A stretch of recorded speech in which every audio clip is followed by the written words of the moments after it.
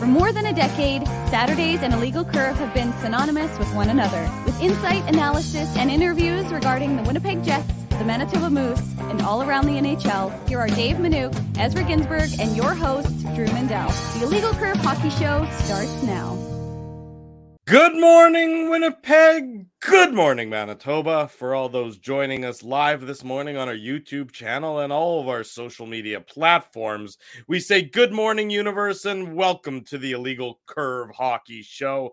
It's our playoff preview. We are in depth on the Jets and the Golden Knights all morning long. We'll also touch on all the other series. It is by far the best time of the year with this being a playoff season. Good morning to my two colleagues, Dave Manouk, Ezra Ginsburg. Gentlemen, good morning. You both on this Saturday morning. Apologies for the late start, folks. We are, say that again, Ezzy, a hair past a freckle. Is that what the expression you taught me this morning? Hair past a freckle, yeah. I'm surprised that you've never heard that. I feel like that's something that, like it's a joke, like an elementary school type of joke, right?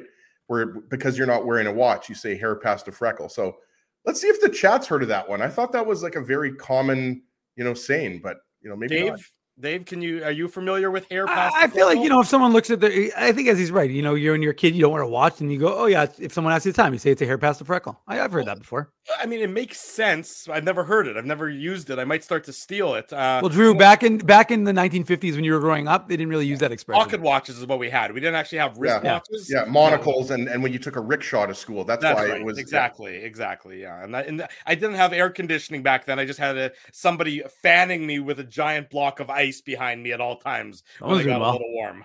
There you go. Still, the best moment in TSN 1290 history was when someone called in specifically to ask if Drew was really old to Remus, and Remus didn't really know how to answer. That was the funniest thing ever. Obviously, Drew is only 1 year older than me, but he's got an 80-year-old soul. For the record, James Robinson's grandmother said that all the time, as he said. There you go. There you go. At least as he's in tune with the grandmother. Although Spency says grandma's can't recall that from his playground days.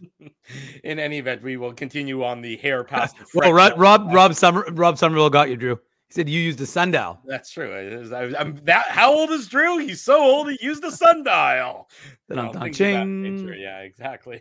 The rest of the show brought to you by our friends at Rumors, of course. Nonetheless, let's get into it, gentlemen. It's playoff time. It's the playoff preview show. Playoffs? It's a great day. Playoffs? Playoffs. Is that still a thing, guys? I can go, into what's up if you want to do that, but I mean, whatever. No, I think we're okay in the using the playoffs meme. I used it yesterday on the show preview tweet because you just have to use it. I mean, it's timeless. Like it is timeless. That's never going to get old. It's always going to be funny. It is never going to be. Oh, Kenny's waterball thinks his grandmother thinks I'm cute. That's nice, Kenny. I appreciate that. Have her eyes checked, Kenny. I'm taken, but I'm flattered nonetheless. Who's the sexiest man in Winnipeg amongst grandmas? I have very limited vision.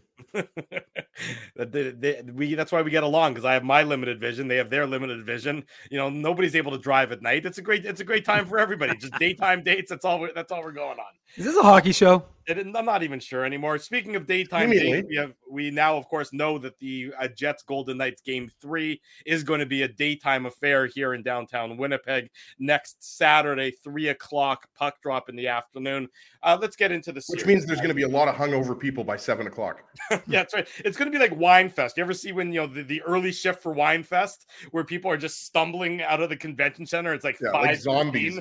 Yeah, they're purple tongues. The people are wearing. The women are carrying their high heels at this point in time because they're not able to walk in them anymore. It's just an ugly scene all around. That might be what downtown Winnipeg looks like next Saturday afternoon. Well, guys, we got a bold prediction by Jay Miller. What's that? He says the Jets are going to win by a hair past the freckle. Okay, well, there you I like go.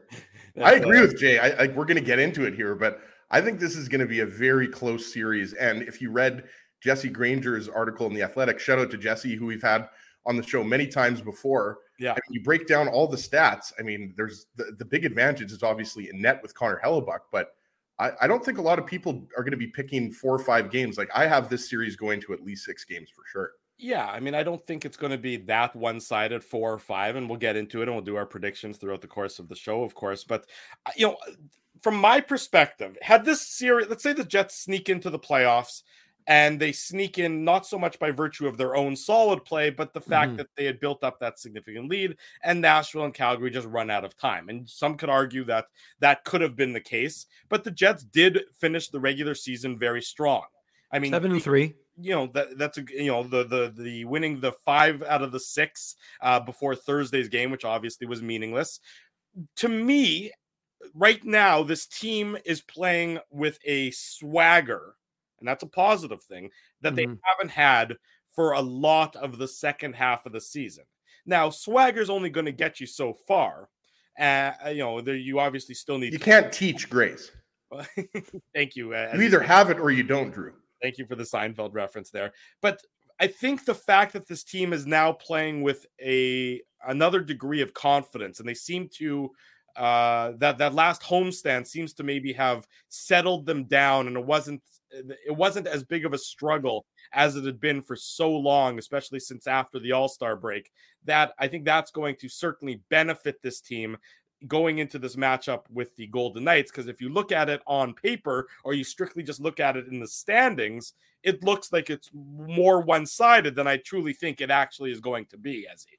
You're 100% right. This is not... If you just look strictly at the standings, right? And we should mention this was Vegas's highest point total since joining the league in 2017, 2018 with 111, right? So there's a 16-point difference. So you're saying, okay, well, that's, 8 wins or whatever combination of wins and overtime shootout losses, right? So you're saying, okay, first place team versus the second wild card team. Vegas is the big favorite here, but I mentioned Jesse Granger's article, which I'm sure we're going to mention a few times. We'll mention Murat's article as well, because we're going to have him on in about 50 minutes. But I mean, if you just look at whether it's offensive metrics, defensive metrics, goaltending, defense, I mean, these teams are very similar, kind of middle of the pack, right? Like most of the rankings in terms of goals for, goals against, expected goals for, expected goals against, they're kind of in between like 10th and 16th in the NHL, right? So, I mean, really the big advantage, I think, is for Vegas is probably their forward depth on the bottom 2 lines. And obviously Mark Stone, we'll get into Mark Stone, who obviously hasn't played since January,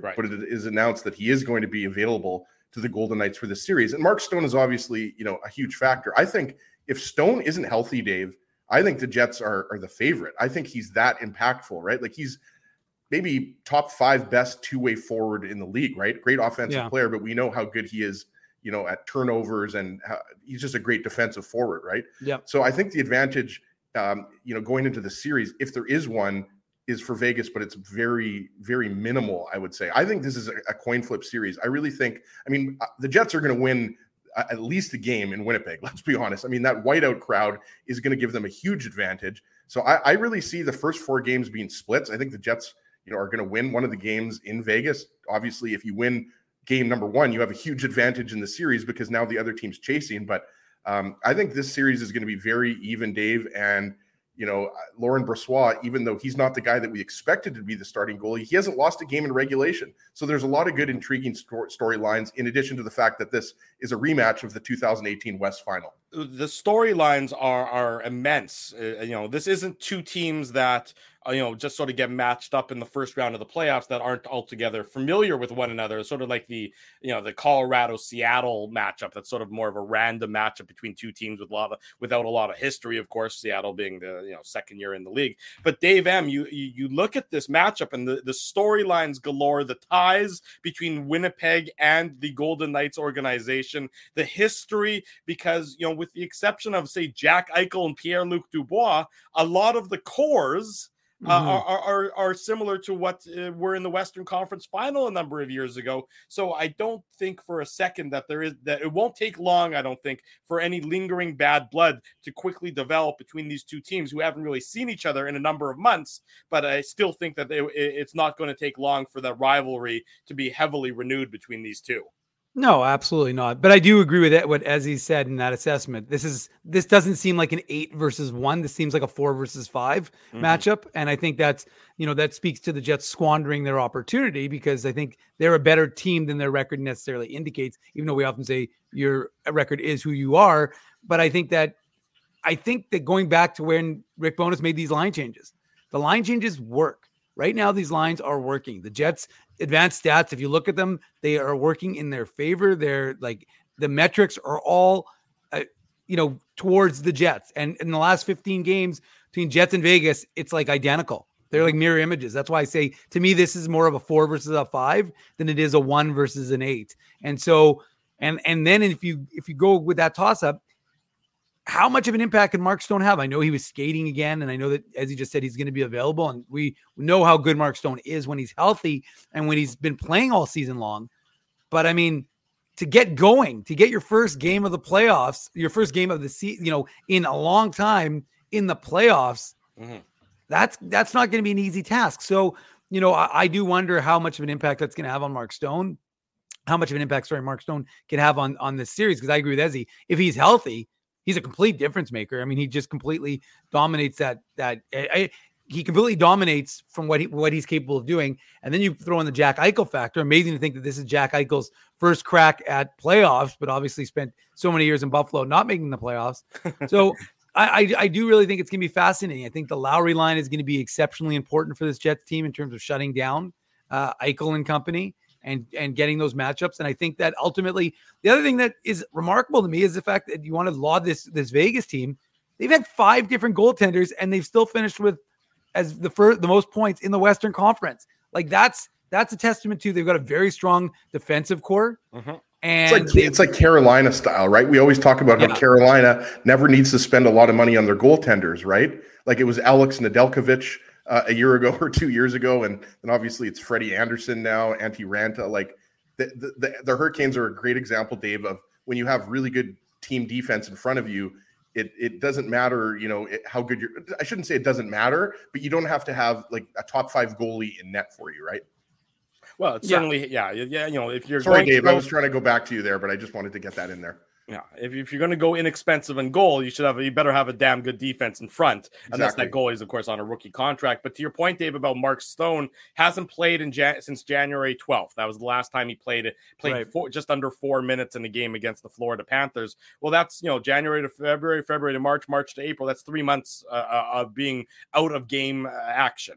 So to expect him to step in and be the same impactful Mark Stone as he would be, in the course of a regular season where he's playing every second night is probably it would probably be a little bit foolish. That said, no matter what percentage of Mark Stone you're getting, he does impact the series. He is going to make the Vegas Golden Knights a better team in this playoff series. But you're both right with a lot of your points. You look strictly at the points gained in the course of the regular season and the disparity there. The Golden Knights have a ton more, 16 more than the Jets. I look at regulation wins. That's the number that I'm looking at, because a regulation win means that you're beating your opponent, in the first 60 minutes of the game, when the game is largely played at 5-on-5, even strength, of course, penalties, but just to quickly jump on, there's no 3-on-3 overtime in playoffs. No, there is not. So you're right, Drew. It's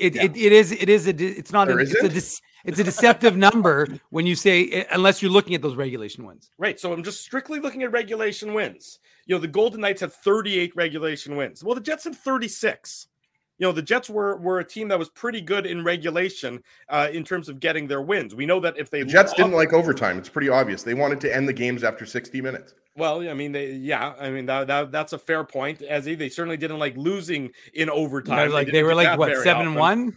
Yeah, exactly. They a lot of their when they won, they often won in regulation. When they lost, they often lost in regulation. Correct. Mm-hmm. So, but you can basically, you're making a good point here. I mean, it's true. Like if you look at it just shows you how much closer the Golden Knights and the Jets are, right? And if the Jets have, let's say, 99 or 100 points. Yeah. And the Golden Knights have, let's say, 107 and 108, then we're saying, oh, okay, well, they're a little bit closer than 16-point difference. So really, you can just throw the points out the window, right? 4 years ago, the Blue Jackets upset the Lightning.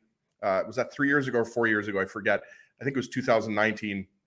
The Blue Jackets swept the Lightning. So, I mean, what did that point disparity mean, right? Like, really, you start from scratch. The playoffs is a whole new animal. We talk about it every year. There's going to be an upset. I mean, I don't think Florida's upsetting Boston. Don't put me in that category because I think the Bruins are going to handle the Panthers. I think the Panthers might win a game or two, boys, but I'm just saying, like, upsets happen every year. To Dave's point, whether it's a 3 versus 6 seed, 1 versus 8, And we should also mention here with the goaltending for those, who might not be aware, Logan Thompson was the number one goalie for the Golden Knights. He was having a good year. So it was Logan Thompson and Aiden Hill. And then, Laurent Brossoit was the third string goalie. And then obviously Jonathan Quick was expired. So right now, for a lot of don't forget about Michael Hutchinson. He was with the Henderson Silver Knights, Brossoit. Yeah. And so Brossoit right now is the starter, but we should mention that Logan Thompson could be available in this series. So, I mean, they do have the option, but right now it's also still have Jonathan Quick there. Jonathan Quick. Yeah, he's the backup now. He's been the backup. I just wanted to mention that for those who didn't have the most recent update, that Logan Thompson could be an option right now, but it looks like Laurent Brossoit is the guy. Well, he's been at least for the first few games of the series. Well, he's been on, as long as the Golden Knights are winning, he's going to be their goalie. He's been on the probably the best streak of his career, as of late. I don't think he's lost in regulation in his last. He's 7-0-3 or maybe. That's right, something like that. Just really playing the best hockey of his career at a very optimal time. But again, this is a guy who wouldn't have had any playoff experience to speak of. Certainly, no significant playoff experience, and it's. No matter how well he's playing, it's still an advantage to the Winnipeg Jets, obviously, with Connor Hellebuyck in that. But the goaltending situation in Vegas is one of those really interesting ones. Because, look, if Connor Hellebuyck has an off day or gives up a bad goal or whatever, it's not like there's a debate that they're going to go with David Riddick. In Vegas, if Laurent Brossoit struggles or has an off day or has a bad start to the series or runs into a bit of a slump at any point, there's going to be a fair bit of a conversation because of the number of options that they also have behind him. And it's not like anyone is saying Laurent Brossoit, he sees the job over the last 10 days and 10 games for the Golden Knights, but I don't think he's got a stranglehold on that job for perpetuity, like a guy like Connor Hellebuyck does. No, and that's the biggest difference, right, guys? Like Hellebuyck is coming into the playoffs on a heater. Like we all know, the .930 save percentage, all the wins. Yeah. He was a big reason why the Jets got into the playoffs, right? I just checked Hockey DB. Brossoit's only got one game of playoff experience with the Oilers because, of course, that's who he started his NHL career with. But that honestly could have been like, he could have just come in for a period. I don't think he even started that game. I'd have to go back and check. But regardless if it's half of a game or one game, that's not a lot of playoff experience. When you're talking about Connor Hellebuyck, he's had many years of playoff experience, including that 2018 run. So the huge advantage in net is with the Jets. Nobody is going to dispute that. And right. I do think that the X factor is Mark Stone, right? Like, I don't think he's going to score a hat trick in game one. If he has a big impact in this series, it's going to be later in the series because, as Drew mentioned, or I'm not sure, Dave, if you mentioned it earlier, he hasn't played since January, right? So that's 3 months there, roughly, that you're talking about that he hasn't played, right? All of these other players, are in the middle of the season, if you want to call it that, or they've been playing meaningful hockey for the last several weeks, right? So that's going to be a huge factor, I think. And we'll get in. I know Drew wants to get into some of the matchups and the line combinations and everything like that, but the Jack Eichel, Jonathan Marchessault, like Marchessault obviously had the big goal against the Jets earlier in the season. I think that was in December. He had the winning goal. He's been a bit of a Jets killer, but you go down the lineup, our show, Drew and I often talk about how much we like Chandler Stevenson, Riley Smith. Like, this is a good Golden Knights team, but when you have Scheifele, Connor, and Dubois playing the way they are, I think the Jets have the advantage if you go top line versus top line. I think when you get into the depth lines that you might give the Golden Knights a little bit of an advantage, but you've got Niederreiter, Lowry, and Appleton playing at a very high level right now. So I really think the forwards are a bit of a wash. I really think the only advantage I would give the Golden Knights is their back end. I like their group of defensemen is stronger than the Jets. Well, that's what makes this series so fascinating, is that it is much closer than it appears when you strictly look at standings. I was talking to Ken Belke, who covers the Golden Knights for Sinbin. Sinbin Vegas is his website, and we were talking about the matchup and everything else, and how you look at it strictly on paper, and the Golden Knights seem to have an advantage. And then we were looking at expected goals for. The Golden Knights are sort of an anomaly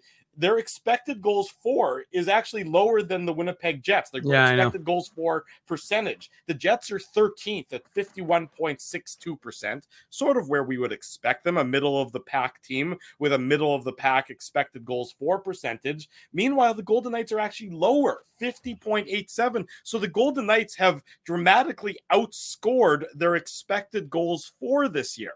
And so, does that, eventually, does that, not luck, but, do the numbers eventually catch up to them? When does that happen? If it happens? But you know what? Sorry. And you're right, Drew. I mean, the numbers are numbers, facts are facts, but I always take those with a grain of salt. I know you do as well, but like, we're talking about a difference of like 0.2, sure, it's a small 0.3, difference. Right? And that's what my whole point is. I'm going to play spoiler here. I'm picking the Jets, and not just because we're a Winnipeg-based show. I'm picking the Jets, but mainly because I think, to your point about expected goals for, expected goals against, the fact that neither of these teams have a very good power play and aren't teams that take a lot of penalties. Like Drew always talks about even strength offense. This series will be most likely determined at even strength, right? Like, I mean, there's going to be power plays and power play goals and everything like that. But I think the difference between these teams at even strength is minimal. And I give the Jets the advantage because mainly of Connor Hellebuyck. I really do.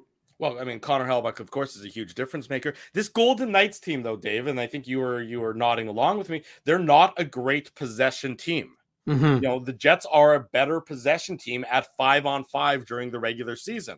The Jets were, 51.57%. That puts them 11th in the NHL. Golden Knights were in the bottom of the league, bottom third of the league, just over 48.1%. So it's not a great possession Golden Knights team, which is sort of an interesting part of this series, because usually the Jets aren't the great possession team, but they're actually better than the Golden Knights have been during the regular season so far this year at 5-on-5. No, and again, it's more about what have you done for me lately? I mean, we talked about like people talking about how David Rittich was good early in the year, and I kind of went off. Last game I said, well, who cares what you've done, in January and in November, and that's why I throw out the games against the Golden Knights for the most part, because I mean, even though the Jets were playing well at those times, and the 2 of the 3 games were 1-goal games, but still, like, those teams haven't played in 3 months. Right. And if you compared the Jets in, mid-February to March, you don't necessarily like that Jets club going up against Vegas. You look at this Jets club right now, and I've talked about it before, and I've said this, and I've discussed this before. You don't have to be firing on all cylinders to win a Stanley Cup in order, to the last 10 games of the season. But the Jets needed to be, the way you started the show saying, if the Jets would have just, or maybe you didn't start the show this way, but because we were doing a little bit of a nonsense scene, but like if the Jets had just simply gotten in by luck, in the sense that they had already built up enough of a standings bank that they could say, okay, the runways run out on Nashville, Calgary, we're in, but we weren't playing well. And so therefore we'll hope Connor Hellebuyck will be Hellebuckian, and we won't, that's how we'll be able to handle the Las Vegas Golden Knights. Well, now, as I was saying earlier, you've got a team that is firing on all cylinders. You've got lines that are working. All these combinations seem to be working. And of course, there's still the question as to whether Nick Ehlers is going to be 100% healthy and Kevin Stenlund is going to be 100% healthy. And we know the Jets are practicing today at 12 noon. It's their first playoff practice. So anyway, so we'll see what happens there in terms of who gets on the ice and who doesn't, and whether Rick Bowness gives us any sort of insight afterwards. But and we know can I interrupt you for a second? Sure, of course. Ehlers isn't on the ice, that's a huge factor in this series. Oh no, it'll be maintenance. Well, I mean, they'll say it's, of course, you'll never believe, you won't get the true story, of course, because that's what happens at this time. That was the point I was making. Right. Yeah. I know that's the point you're making. But if Ehlers is not on the ice, because we know that he has suffered an upper body injury on that dirty hit by Ryan Hartman, then this entire series takes on a completely different, look. And they're actually going to have Ehlers skating at a secret location. Like, he's going to be skating at like Varsity View Sportsplex or something, or they're going to have him at like Eric Coy Arena so nobody can see him. But you're absolutely right, Drew. I mean, if he's not on the ice today, that's not a good sign. I'm not going to say red flag. It's not a red flag, but if he's not on the ice when the Jets practice in Vegas, because I don't know this, but I assume the Jets are going to be there by Monday at the latest, right? Like, I don't think I would assume that they'll practice today and tomorrow, and then Here. fly With the shenanigans Vegas did last year, they may be better off in 2018. They may be better off being in Winnipeg, practicing here and putting off their time going to Vegas. I mean, obviously, Dave's referring to the Golden Knights staff turning the lights off before the and not putting the nets out again, and not putting the nets out. It's pretty funny nonsense like that becomes two can play that game, right? The Jets can do that to the Golden Knights if they really want to. I don't think they'll do that, but yeah, I think you want to see him on the ice today. But you definitely, if he's not on the ice on Monday when the team practices ahead of game one, then that would be a red flag and indicate that most likely he's not going to play. But yeah, I mean, Ehlers is playing probably the best hockey of the season now, so that's a big one. And Kevin Stenlund isn't insignificant either, to Dave's point, right? Like he's been good on the penalty kill. We know that he can play center and wing. He combined with Axel Jonsson-Fjällby for a goal against Colorado, right? So Stenlund's been a useful player, but obviously Ehlers is the big one. So hopefully he'll be ready to go for game one. Well, that's just exactly what the Winnipeg. They need to be at full strength. We know that Cole Perfetti is still wearing the red non-contact jersey, and the expectation would be that you wouldn't see him at least to start the series. But it's amazing how quickly, come playoff time, some of those non-contact jerseys can be shed for regular colored jerseys. But let's take him on face value that he's not going to be ready at least to start the series. But Ehlers, because this is the Jets, I think, best forward depth that we've seen all season, where they actually, I would agree with that. Yeah. Where they seem to have three lines that have been able to contribute, especially with Niederreiter, Lowry, and Appleton now contributing a little bit offensively as of late as well. So all of a sudden, if you're going, 9 forwards deep with offense, which has been such a problem for this Jets team for so long, it definitely changes the complexion of how you have to match up. Because Ehlers most likely, Drew, if Ehlers isn't ready to go, I think you guys would agree, the logical player to move up is Nino Niederreiter, and then Morgan Barron goes on the third line, which shows you that how much better the depth for the Jets is at forward now that Chevy acquired Niederreiter and Nemesnikov, right? Because before you didn't really you were bumping up Axel Jonsson-Fjällby, no offense to him, or you were bumping up whoever you want to pick here. Carson Kuhlman to the third line or somebody like that, right? Yeah. So now Niederreiter, can contribute on that second line with Nemesnikov and Wheeler if that, sticks together as the second line, which I imagine it will. That's another thing, guys, to talk about here. At what point, if at any point, are we going to see Mark Scheifele up the middle, right? Because I think you guys would agree that Mark Scheifele on the wing with Kyle Connor and Pierre-Luc Dubois has worked out well. But, this is the playoffs now, and matchups are so important. And Jack Eichel, Chandler Stevenson, I mean, they have a good 1-2 punch up the middle. Right now, and then we're going to go to break. William Karlsson is the other center. So Chandler Stevenson has actually been centering the third line at times. Right. But right now, the way that line for the Jets has been playing, I think that they're going to roll with it. I don't see any change happening. I think so too. Yeah.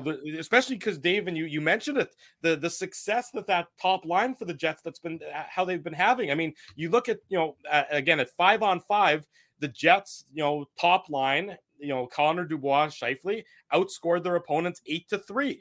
Second line, Ehlers, Nemesnikov, Wheeler, 7-0. They've outscored their opponents in the last sort of handful of games since this experiment started. Since this tweak began. Even Niederreiter, Lowry, Appleton, 6-1, they're outscoring the opponent. And in the fourth line, playing everyone to a draw. The Jets have been controlling the play over the last 7 or 8 games. Now, does that carry over to the playoffs? Would some of those teams say yes, but we weren't necessarily, we were maybe took our foot a bit off the gas in some of those games? Well, I don't know. The Jets have been playing pretty well, and they don't need to worry about that. They need to worry about what they can control, and what they can control is that their forwards have been playing some pretty good hockey over the last couple of weeks. Much more to come. Steve, by the way, got to address that comment from Steve. What's funny about that comment, I'm not sure if Steve was thinking this as well, but who was the goalie for LA in 2012? Jonathan Quick, obviously, right? So pretty funny. But yeah, just because the Jets are a wild card team, going back to what we were saying kind of 20 minutes ago or whatever, you can really throw the points out the door. This is going to be a very even series. Yeah. And I don't think many people, are going to be picking this to end in 5 games or anything like that. I think you're going to see a nice long series, and that's what you want to see. There's only one dominant team in the Western Conference, as far as I'm concerned, and that's the Edmonton Oilers. Not in Seattle, but they've been a good hockey team. The Edmonton Oilers are the only dominant team right now in the Western Conference. They have to be the favorite, don't they? They are. There's no question about it. I looked at it on earlier this week with our friends at Betway, and I know we're not going to get into a betting segment because that's not necessarily what we do. But the odds that I got on the Oilers to win the Western Conference, I was surprised at how high they were, and I was glad to jump on that because I have a question. Yeah, is Spency the producer of our show now? Is he telling us that we have to go to break? Is that it? Is that what Spency's telling us? Spency wants us to go to break here, guys. So let's listen. Well, we don't want Murat sitting for 20 minutes. I mean, come on. I don't want Spency to fire me, though, Dave. Oh, right. I forgot. So then why are we going to break for them? Well, you got to take a break. You have to pay some bills, as Spency's reminding you. In any event, much more on the Jets and the Golden Knights. We'll look at some of the forward matchups. Who gets the Eichel matchup? Pierre-Luc Dubois. We know how good he's been as a shutdown center before. How does he factor in? Much more to come. We're all about the Jets and the Golden Knights. Don't go anywhere. Saturday morning, we're live with the Illegal Curve Hockey Show. Bottom of the hour. Welcome back to the Illegal Curve Hockey Show. We're live on this Saturday morning. Drew Mandel, Dave Minuk, Ezra Ginsburg. I was going to call you Ezra Ginsburg for some reason. You can call me Ezra Ginsburg. That's fine. We've just met each other recently. We don't have a long-term history. Well, so you remember the best misspelling of my name was when we were in first year university and we played intramural hockey at Max Bell Arena / Wayne Fleming Arena. I'm not sure if it was Wayne Fleming back then, but it's now Wayne Fleming, so we're going to call it that, at the Max Bell Center. And I wasn't a student at U of M. I was a University of Winnipeg student, a proud Westman. I was an interloper. I was like Van Ginsberg. I was in university for like 11 years, but I went to University of Winnipeg, where my dad taught math for 32 years. Shout out to you, Dad, if you're watching right now. He taught a great deal of number of students, except for his own son. His own son couldn't quite grasp the math. I tried to take linear algebra from my dad, but he's like, get out of my office.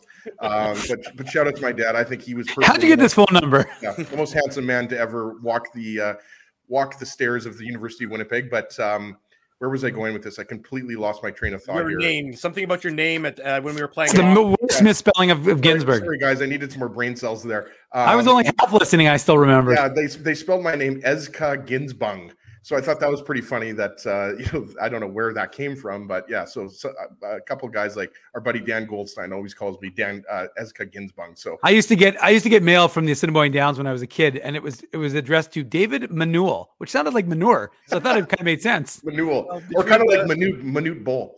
Yeah. Between Manuel in the top right and Ginsbung in the bottom middle, I think I'll stick with my name, Drew Mandel. This is the Illegal Curve Hockey Show. Remind you folks that, of course, Tuesday night after the Jets and the Golden Knights, it is going to be the Illegal Curve post-game show. So be sure to lock it here onto our YouTube channel. Only place you want to be, right here with the three of us. When the game ends, we begin talking about the Jets and the Golden Knights, game number 1.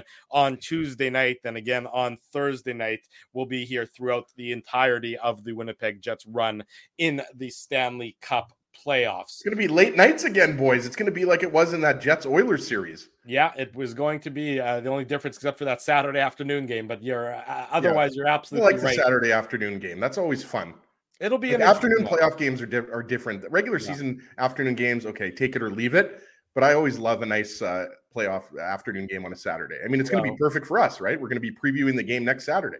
There you go. And of course, the Illegal Curve Overtime Pool returns courtesy of our friends at Rumors Restaurant and Comedy Club. So anytime a game goes into overtime, send us who you think is going to score the overtime winner. If you pick the overtime winner correctly, you may be entered, or you will be entered to win a prize courtesy of our friends at Rumors Restaurant and Comedy Club. We run that contest through our Twitter feed at Illegal Curve, so be sure that you're keep it locked there as well. And it's one player. Dave's pointing the IC logo. The IC OT pool, you pick one player. Drew always gets upset because usually there's going to be an overtime first night. That's always the best. I think we'd all agree when you get an overtime on the first night of the playoffs, but it's only one player total. You don't pick one player from each team. That's the Bucci Gross overtime challenge. A lot of people pick one player from each team, but we only do one player. We keep it real.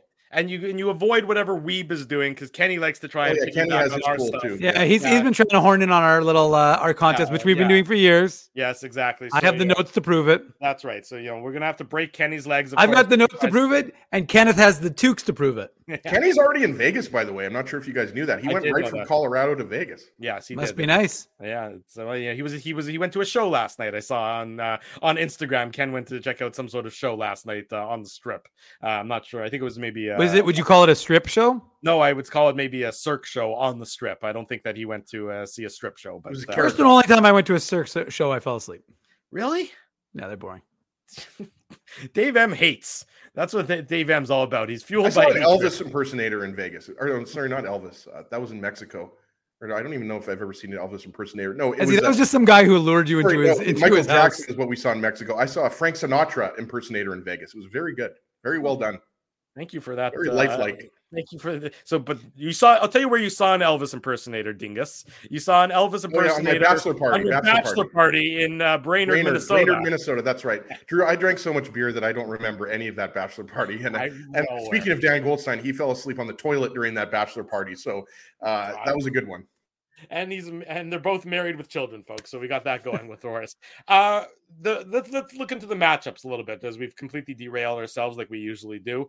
The matchups so Jack Eichel is obviously the biggest name on the Golden Knights in terms of their offense. He's the one who's and he will be healthy for game one because he missed some time towards the end of the year. Right, but he's healthy for game one. He leads the team in points this year, just under a point a game. He had 67 games played, 66 points. So everyone knows how dangerous Jack Eichel is.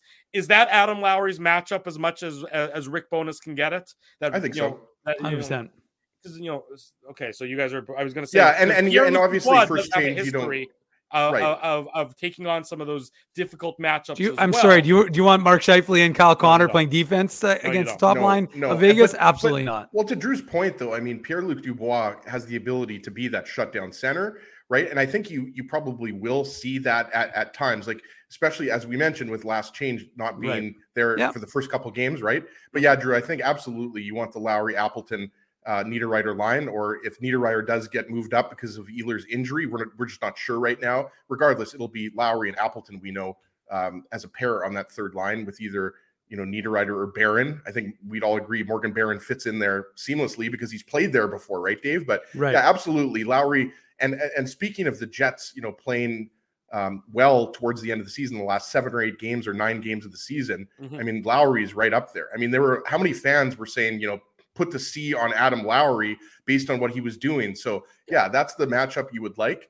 And to be honest with you, the only line that really I think you would say it would be a pretty big mismatch is Nemesnikov and Wheeler, and if it's Ehlers or Niederreiter, right? Just because of the obvious. Yeah. For conversation's sake, let's assume the lines stay as the Jets want them. Sure. To stay. Yeah. So you most likely, if you're Rick Bowness, you'll try to get that matchup at 5-on-5. And the second line we talked about, that's William Karlsson, Riley Smith, Mike Amadio. But I haven't watched the Golden Knights. I'd have to ask Jesse Granger about this. But, Chandler Stevenson has played third line center. But Chandler Stevenson, before Jack Eichel arrived, was the number 1 center for the Golden Knights. So the Golden Knights are pretty solid up the middle. But, I really don't think there's a big advantage for either team. Like if you look at the Jets' depth and their line combinations against the Golden Knights, I really think it's a wash. Well, I mean, the Jets as how they've been playing lately, and now that they've sort of solidified these lines, I would agree with that, Ezzy. They've been playing some very good hockey. This move of Mark Scheifele to the wing, which left so many people sort of furrowing their brow, Dave, and wondering about its success rate, has proven thus far to be successful. Now, it's not a big sample size yet. It's still been, what has it been? Has it been 10 games? I don't think it's been quite 10 games yet. Thereabouts. But it has seemed to have worked. Mark Scheifele, and I was talking about this earlier. I did an interview in Vegas yesterday, and I was saying Mark Scheifele. Whoa! Drew doing interviews in Vegas. Look at you, Mr. Vegas, Drew. Wow! You guys done? Yeah. Okay, thank you. I was saying that Mark Scheifele, for a guy who had disappeared for so long, and really, after the Carolina benching and then the sort of the back and forth and that terrible West Coast road trip, he just seemed like he was missing. well, he looks like he's no longer missing, and he looks like he's playing again with some confidence. And if all of a sudden Mark Scheifele is playing with confidence and not being a detriment or as significant a detriment on the defensive side of things, if those responsibilities have largely been alleviated from him with Pierre-Luc Dubois up the middle, well, that is just a huge boost to the Winnipeg Jets, because I think I see a Mark Scheifele that's playing almost more free and playing with less weight on his shoulders because of the removal of that defensive responsibility. Let's be honest. The decision by Rick Bowness and the coaching staff to move Scheifele to the wing to play with Dubois and Connor has been a brilliant move to date, right? Like, let's just be honest. It has worked perfectly at the right time, as Drew mentioned, right? Like, however many games it's let's call it 8 games or 9 games or 10, whatever number you want to pick. It's 2-3 weeks that line has been together, right, at the end of the regular season. And going back to what we were talking about the Jack Eichel line, obviously he centers the first line, going back to Mark Stone, right? Like, who I don't know if we know for sure if he's going to be playing game 1, but I think they've said that he could be an option, but you guys might know better than I would. Well, but he's been skating with the team and everything else. And let's say that he plays game 1, or it doesn't even matter for the purposes of this. Like, let's say he plays game 2. Like, I don't necessarily know. He's a right winger, so I don't know if he necessarily starts on the top line, Dave. But that does tip the scales, in my opinion, a little bit in the Golden Knights' favor to have a guy like Mark Stone, who at the very least is going to be on your top 9, right? Like, Mark Stone's not going to be a fourth line guy. I would imagine he probably starts on the second line or third line, because as we talked about, Jonathan Marchessault is your first line winger with that Russian kid, Dorofeyev. I don't know a lot about him, but I think he's only played a part of the season, right? So he's been on that top line too. But so with Mark Stone, again, I'm not saying that I'm still picking the Jets boys, but I'm just saying, I'll throw back to you, Drew. But if Mark Stone is an impact in the series, it's obviously going to be much tougher for the Jets to win, and it'll be a longer series. But it's really tough to say how big of an impact Stone is going to have because he hasn't played in 3 months. Yeah, well, look, and it's going to take him some time to get back into game shape and get his legs under him, and he won't be the same forceful Mark Stone that we're used to seeing, come during the regular season. There's no question about that. We saw how long it took Nikolai Ehlers to just get back exactly up.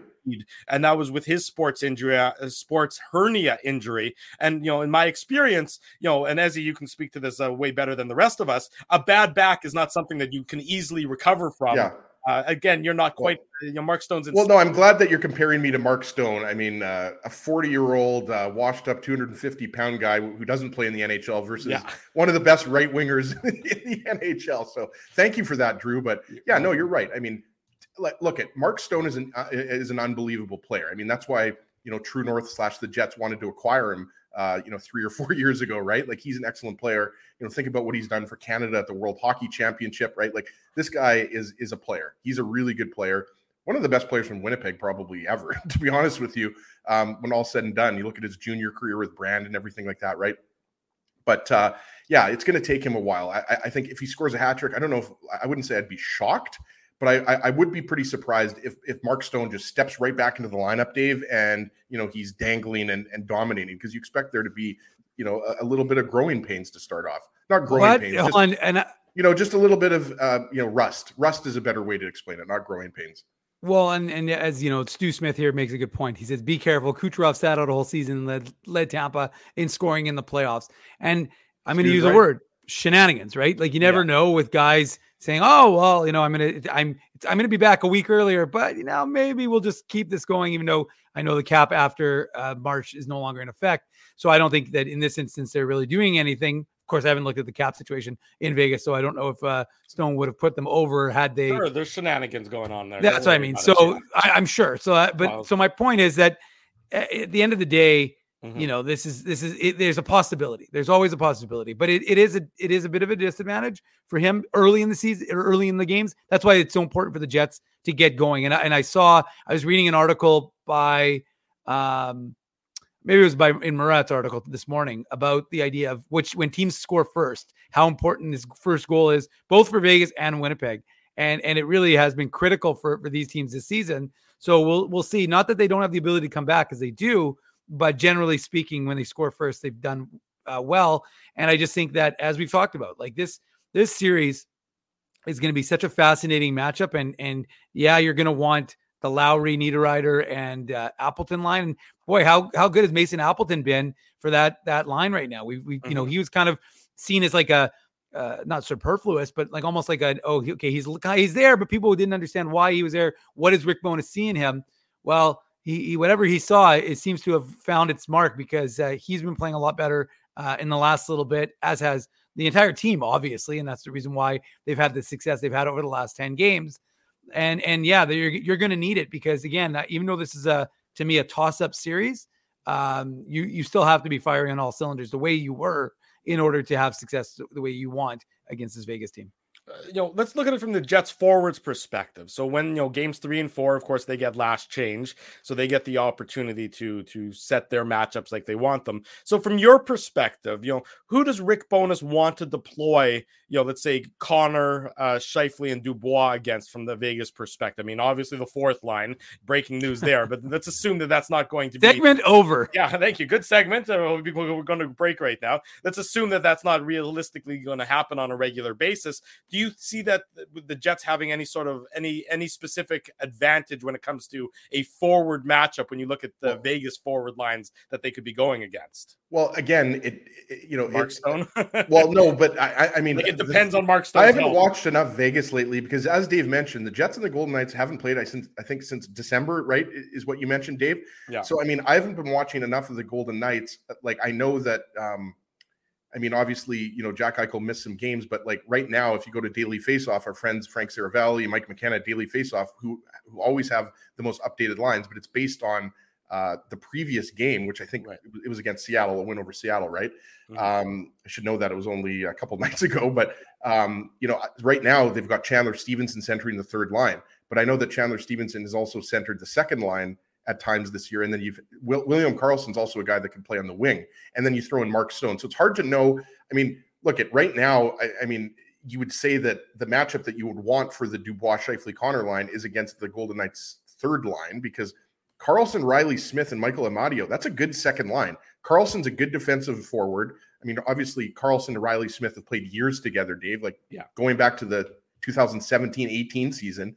But yeah, I mean, you obviously, you want to get you want to get the Dubois line against the weaker of those three lines, which is obviously the third line. But like this series, I think is going to be very even. But yeah, I mean, obviously with Phil Kessel there, I mean, Ivan Barbashev is a good player, though. I mean, that was going to be an option for the Jets possibly, right? Mm-hmm. To acquire him. We were talking about Barbashev. I know Weber, for example, thought Barbashev would be a really good fit. So I really think that if there is an advantage, like again, I'm getting away from what you were asking about here, Drew, but if there's an advantage in the top 9, you find it for me, because I think you could easily give the advantage to the Jets, Dave, when it comes to the top 9 forwards. But again, does Mark Stone swing the favor, for Vegas? I would say, sorry, Dave, that that the Golden Knights probably have more depth scoring on their third and fourth lines, and I know that Lowry and Appleton and Niederreiter have been playing well as of late. But when you look at the third line of Barbashev and Stevenson, because Stevenson is the second leading scorer on the Golden Knights, right? That's what I'm saying. Usually, he's in the top 6, right? So if Chandler Stevenson is your third line center, then I mean that's very impressive. Yeah, exactly right. So I think that that's an area where the Golden Knights might have an advantage in their forward lines is their ability to get scoring from their bottom 6 and things of that nature over the Winnipeg Jets, especially because the Jets' fourth line really doesn't contribute much offensively at all. But other than that, I mean, it is a very, very tight matchup when you look at the forward groups.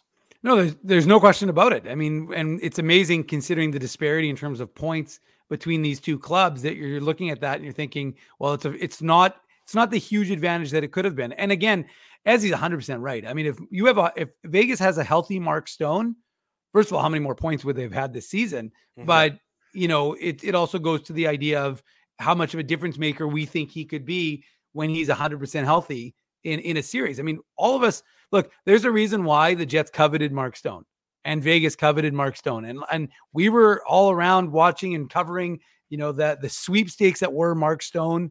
And I'll never forget, because I can't tell you how many Moose games I was at, and Pierre Dorian is strolling around. Kevin Cheveldayoff is strolling, and Kelly McCrimmon is always right around there. Like it was That was the Mark Stone courting period. No, but it was amazing. Like honestly, it would be like, there's Kelly, there's Pierre, there's Kevin, there's Kelly. Like they were always, And there was always that interesting, dance. What they were saying the whole time was, "There's Dave, there's Dave, there's Dave, there's Dave." They're like, does Manuk ever leave this place? It's like, no, I don't. I got a little room right over the there. Dave Manuk triangle. Yeah, exactly. I have a separate YouTube channel where I do like squatting videos inside Canada Life Center. So it's quite fascinating. I actually think that would be a pretty good idea. I think we could monetize that, Dave. I think we should talk after the show. The squatter does squats. Yeah. Like Drew, it's not like literal squats. I thought you were doing exercises while squatting. Squatting, haven't you watched? There's guys who do YouTube things where they're like, hey, I'm going to stay under a bridge or I'm going to stay under here. You need to get out more, Drew. You don't know squat, Drew. Apparently, I need to spend more time on YouTube. Well, obviously, all I do on YouTube is broadcast. I don't necessarily watch, but I guess all I do is watch. YouTube's the best. You actually are the inspiration for Dude Perfect. That's what I understood. It is true. That is true. Yeah. I was the original dude. There you go. It's a good. Drew, you haven't watched Blippi on YouTube? Like Ruben's all about that. He wants Blippi on all the time. I haven't yet, thankfully, and I hope never to at this point in time. Maybe when I have grandkids, if Blippi's still around, because my kids have aged out of Blippi. Let's look at the defense. We haven't really talked a lot about the defense. Let's do that, Grandpa. To me, this is an area that the Golden Knights have the advantage. Is on the back end. I would say the right side. Like, just let me go right now. Like Shea Theodore, Alex Pietrangelo, Nick Hague. Obviously, I was joking, Drew, but yeah, I mean the right side. Me being a grandfather, thank you. Yeah, no, and I mean, Alec Martinez, who even though he's a little bit older, he's on the top pair with Alex Pietrangelo and Braden McNabb. Like your top four of Martinez, Pietrangelo, Theodore, and McNabb is one of the better top fours, and that's how quiet of a 54-point season for Pietrangelo, right? In a year in which Carlson had, I don't know if he finished with 100 or 101, whatever he finished with. And then Morrissey, obviously, with his big offensive season, right? 54 points, Dave, used to be an amazing year for a defenseman. Now it's kind of like, middle of the pack. What have you done for me lately? Exactly. So, I mean, Pietrangelo, McNabb, Shea Theodore, Alec Martinez, it's a big group. It's a mobile group. Mentioned Nick Hague. We should mention Zach Whitecloud from Sioux Valley, Dakota Nation here in Manitoba. It's a good group of defensemen, and they definitely have the edge. I wouldn't say it's like head and shoulders or leaps and bounds, but this Golden Knights back end, Dave, they can produce offensively, so it's definitely something to watch in the series. And the Jets are always going to have to be. That's the thing; they like to activate their D. I know it's a cliche, but they do. Well, and you know what? As the one guy who I'm watching right now, because it's the ones that you would not expect, because you expect Josh Morrissey to be Josh Morrissey, expect Dylan DeMello to be that steady horse that he has been. Neil Pionk has really become rejuvenated again. And Weber, I believe it was Weber, asked Rick Bowness about it a couple of days ago or last week or maybe it was, I don't remember. Maybe it might not have been Weber. It might have been Hamilton now that I think about it. Or Scott. Actually, sorry, it was Scott Billick. I'll go through every member of the media, but it was actually Scott. It was Scott because I was there. I should know, but it was Scott who asked. And because he really is playing different. And remember, guys, it was Neil Pionk when the Jets beat Connor McDavid and the Oilers. Neil Pionk was a critical piece for the Winnipeg Jets defense. He was really a linchpin for that defensive group and limiting what Connor McDavid did and allowing the Jets to sweep the Oilers. And let me tell you, every Jets fan, every time you just get a chance to say the Jets swept the Oilers, it just brings joy if you grew up in the 1980s. So anyway, that was my best Harner Ryan sing impression. There you go. That was wow. Harner Ryan. I thought you were having a stroke, so I was looking. Harner Ryan has nothing to worry about. No, he doesn't. I had 9-1 already dialed because like, oh god, something's happening to Ginsburg. But anyways, or Ginsboil, whatever they were calling you these days. Ginsbung. But I'll never forget Ehlers scoring that goal, and the only person in the crowd being Bud Light Seltzy. I'll never forget that. And then Seltzy gets up and he's cheering. Like everything about that, everything about the bubble playoffs was just so bizarre. That wasn't the bubble playoffs though. That was he means the COVID. Yeah, I know. The bubble playoffs were as equally as weird, but yes. Sure, you're right. It wasn't, but it was no fans. Is what I meant. No fans, yeah. Anyways, the point is that to me, Neil Pionk playing the way he is, Brendan Dillon playing the way he is. I mean, Dillon obviously a critical piece for keeping the front of the net, keeping those guys honest. But Neil Pionk, I think, if he's back to playing the level that Jets fans expected from Neil Pionk, because for a long time this season, that wasn't it. And look, there's always there's always situations. I mean, it's interesting because Rick Bowness is fairly honest. So he said both that there was an injury situation that he was obviously dealing with at some point this season, and also that he wasn't playing well. And Rick said, I talked to Neil and he knows he's receptive. And it seems like whether it's the injury or whether it's the, understanding of what he needed to do to get better, to me, if Neil Pionk can get back up to the level that Jets fans have come to, expect of him, that evens things out a little bit more from a defensive core that, as he's right, you would give the edge to the Las Vegas Golden Knights. It'll be a fascinating series. We talk more about it after these commercials with a good friend, Murat Atesh from The Athletic. Don't go anywhere. The comprehensive series preview of the Jets and Golden Knights continues on the Illegal Curve Hockey Show, live on YouTube and all of our social media platforms. Keeping Winnipeg laughing for over 30 years. Rumors, Canada's longest-running comedy club, bringing you the biggest laughs from the best comedians on the planet. Jerry Seinfeld, Chris Rock, Jon Stewart, Dennis Miller, Brad Garrett, the greats, and all the up-and-comers too. When was the last time you laughed out loud? Make it a great night out with friends, or book your office or birthday party. Even a fundraising event at Rumors. Get all the details and dates on upcoming shows at rumorscomedyclub.com. Hi, Ez. A strange question for you. But why are you lying on the ground being crushed by a piano? Well, Drew, I definitely tried to carry this baby grand piano down the stairs by myself, and somehow I failed miserably. Right. I'm sorry. That was a silly question on my part. My apologies. Would you like me to call Rolly's Transfer Moving and Storage to help you move the piano? They are the most experienced piano moving company in Winnipeg, after all.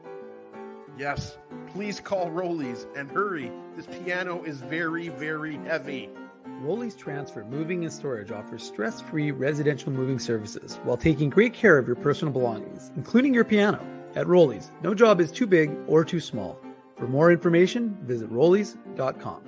Hi, it's Drew from Illegal Curve here. Selling your home can be stressful, but it wasn't for me. Thanks to my friends at Zappia Group Realty, they made the process so easy. My home sold within 48 hours and with multiple offers. Zappia Group Realty took care of everything with their exquisite customer service and attention to detail. If you want to sell your home for more in less time, get started by talking to Frank and Mauro Zappia of Zappia Group Realty. Online at zappiagroup.com. Hey, Drew. Ezzy, whoa, what a smile! Yeah, I got my crowns done at Linden Market Dental Center, and they whitened my teeth. I see. They're so bright that every time I smile, they go... We have hockey tonight. Do you have a mouth guard to protect those pearly whites? I sure do. Whoa, they even ting through the mouth guard. Linden Market Dental Center covers all your dental needs, from restorative to cosmetic dentistry, and will fit you with a sports guard for that active lifestyle. 877 Waverly. See lindenmarketdental.com. Boston Pizza harnessed Fanalytics to help optimize no-look dipping. Ooh, making adjustments so you can stay focused on the game. The playoffs at Boston Pizza, powered by Fanalytics. Hour number 2 of the Illegal Curve Hockey Show starts now. Saturday morning, Drew Mandel, Dave Minuk, Ezra Ginsburg with you. Going to be joined by Murat Atesh of The Athletic coming up momentarily as he'll look into Murat's whereabouts. Murat's going to be on. I don't have to look into any whereabouts. I'm just curious to know if you've been stubbing him around Crescentwood these days. I haven't seen him. At least I don't think I've seen him. I mean, I never intended to snub him in the first place, but I'm completely oblivious. That's the problem, Drew, that you walk around like you own the neighborhood, so you don't even see anybody because you're just looking over everybody. That's the problem. Truth is, I'm just lost in my own mind. I'm usually walking my dog or something, and I'm just sort of just bugging you. I mean, my way around the neighborhood. It was just a joke, Drew. Oh, I know you don't snub people. I snub people. I snub you, but I think I'm justified. You've been snubbing me for 14 years, though, so I'm used to it. No, I think that's a justifiable decision on my part. I would never actually go out of my way to snub as somebody as nice and as generous with their time as Murat. So I do feel, of course, eternally guilty about that. And he was right for calling me out in that instance. But in any event, no, I have not seen him as of late, as far as I know. And I hope that I'm not wrong when I say that. The Jets and the Golden Knights Tuesday night. I know people are asking about a watch party, or not a watch party, a live broadcast, a live broadcast of the Illegal Curve post-game show. we are working on it. We're working on it. It's in motion. We're trying to figure the details out. So as soon as we know anything, we will let you good folks know. I promise. Keep it locked onto our social medias, Twitter, Facebook, Instagram. The website will have all the latest as well. So stay tuned. It's something that we're working on to try and make the live broadcast of the Illegal Curve. Breaking news. Murat just texted me. I forgot to send him the link. So I'm usually the guy that sends the guest the links. Yeah. I did send Eric Duhatschek the link. So Eric's got it, but I just sent it to Murat. So obviously he can't join the show unless he has the link. Yeah. So I'm sorry, boys. He'll be joining momentarily. We'll let Ezzy work on that. So it's a good thing I suggested to Ezzy it's a good thing I suggested to Ezzy that he look into Murat's whereabouts. But Ezzy's the one who's snubbing him right now, not me, for the record. This is going to be a fascinating series. I really think that, the storylines, even off the ice, the ties, the Winnipeg-based ties between these organizations are going to add an extra element. These are two first-year head coaches in their respective cities. So, Bruce Cassidy, of course, has never. And remember what he said about the Jets last year. Yes, exactly. When he was a coach of the Boston Bruins, he said that, basically the Jets are an easy team to play against in terms of getting to the center of the ice, which is something bulletin board material right there, Drew. It really was last year. It was not a false statement by any stretch. Did the Jets were a lot of good last year? Well, I mean, the Jets last year were a disaster, of course. And a lot of what Rick Bowness has been preaching from the start of this year is make it more difficult to get to the center of the ice. And now that Ezzy has successfully sent him the link, and fingers crossed the audio works, Murat Atesh of The Athletic joining us this morning on the Illegal Curve Hockey Show. 2 thumbs up. Now, Murat, the inquiring minds want to know, because I think I haven't snubbed you as of late, but am I wrong? Have you walked past me and I've ignored you and I haven't been aware of it? You know what? I can say I am aware of 0 snubs, Drew Mindell, neither from you nor your dog. I have been said hello to by every member of Illegal Curve who I have clocked in my vicinity in recent days. And this just makes me so excited to be here. There you go. Thank you. Our hellos per 60 are fantastic right now. Yes, our hellos. Our links per 60, not so much. Yeah, no, that's where we're struggling. You're falling behind in your links per 60 there. Murat, good morning. Obviously brought you on to talk about what's going to be a fascinating playoff series between the Winnipeg Jets and the Vegas Golden Knights. And we talked about it through the first hour of the show. You referenced it in your great article previewing the series on theathletic.com, that you look strictly at the placement in the standings and it seems one-sided, but you go one layer deeper and it's not nearly as one-sided as it may appear between these two teams. 100%. Yeah. Winnipeg, the Jets are the underdogs. I'm not going to try to say that they're heavy favorites or anything to that effect at all. Mm-hmm. But you look at regulation wins, which will have a little bit more meaning. They're within 2. That's close. Yeah. When you look at the 5-on-5 metrics in terms of expected goals and shot attempts and all of that sort of stuff, Winnipeg did a lot better than you might expect, or if you haven't checked, and they're kind of in the range with Vegas. I know Vegas had plenty of injuries throughout the season, and that may hamper things as well, but so did Winnipeg. We remember the first half of the season in Jets land, and I think everybody's going to be talking about this. The ultimate X factor in any goal or in any playoff series, there's a spoiler, is goaltending. And Connor Hellebuyck should be an advantage against anybody Vegas can dress. I know it's LB, I think, is the presumed starter for game 1. Mm-hmm. And despite his, I think it's a 927 this year, some phenomenal numbers in a small sample for Vegas, you have to believe in the guy that taught him, the guy that brought him up. And it's not that Connor Hellebuyck deserves credit for Laurent Brossois' success. Brossois deserves that, but Connor Hellebuyck's an advantage in any series. And that's before you get into the systems, the X's and O's, Bruce Cassidy changing some things up in Vegas. They're not your younger selves Golden Knights from the 2018 playoffs. There's some differences, and I think Winnipeg matches up pretty well against them. I would agree with that. And Murat, obviously, we have to talk about Mark Stone. And I mentioned, and you would know better because, obviously you've been covering this more in depth, and I'm not sure if it's a guarantee Mark Stone is even going to play in game 1, but he's certainly going to be an option in game 1. But what type of impact do you think he'll have in the series, especially early on in the series, because we expect it to be a longer series, right? I'd be curious to know who you're picking, I'll give you a little bit of a chance to think about that. No, I'm sure that you've already, probably made up your mind. Maybe you haven't. But what type of impact do you think Mark Stone can have early on in the series, considering he hasn't played since January? Well, yeah, Vegas is kind of in that boat for a lot of guys, right? Like Shea Theodore recently back, Jack Eichel recently back, but Mark Stone, long absence, painful situation, and last I heard, he's skating in a non-contact jersey with Vegas, and so is he a guarantee for game one? I honestly don't know. I don't think so. And so I can really only speak to Mark Stone, the healthy player, because he's darn near perfect. As a winger at 5-on-5, is a darn near an analytics darling, right? Absolutely. And that's kind of what caught my eye several years ago, is that, who is this guy that shows up in the numbers? But then you and I did this back when he was available at trade deadlines and Winnipeg could be interested in all that sort of stuff.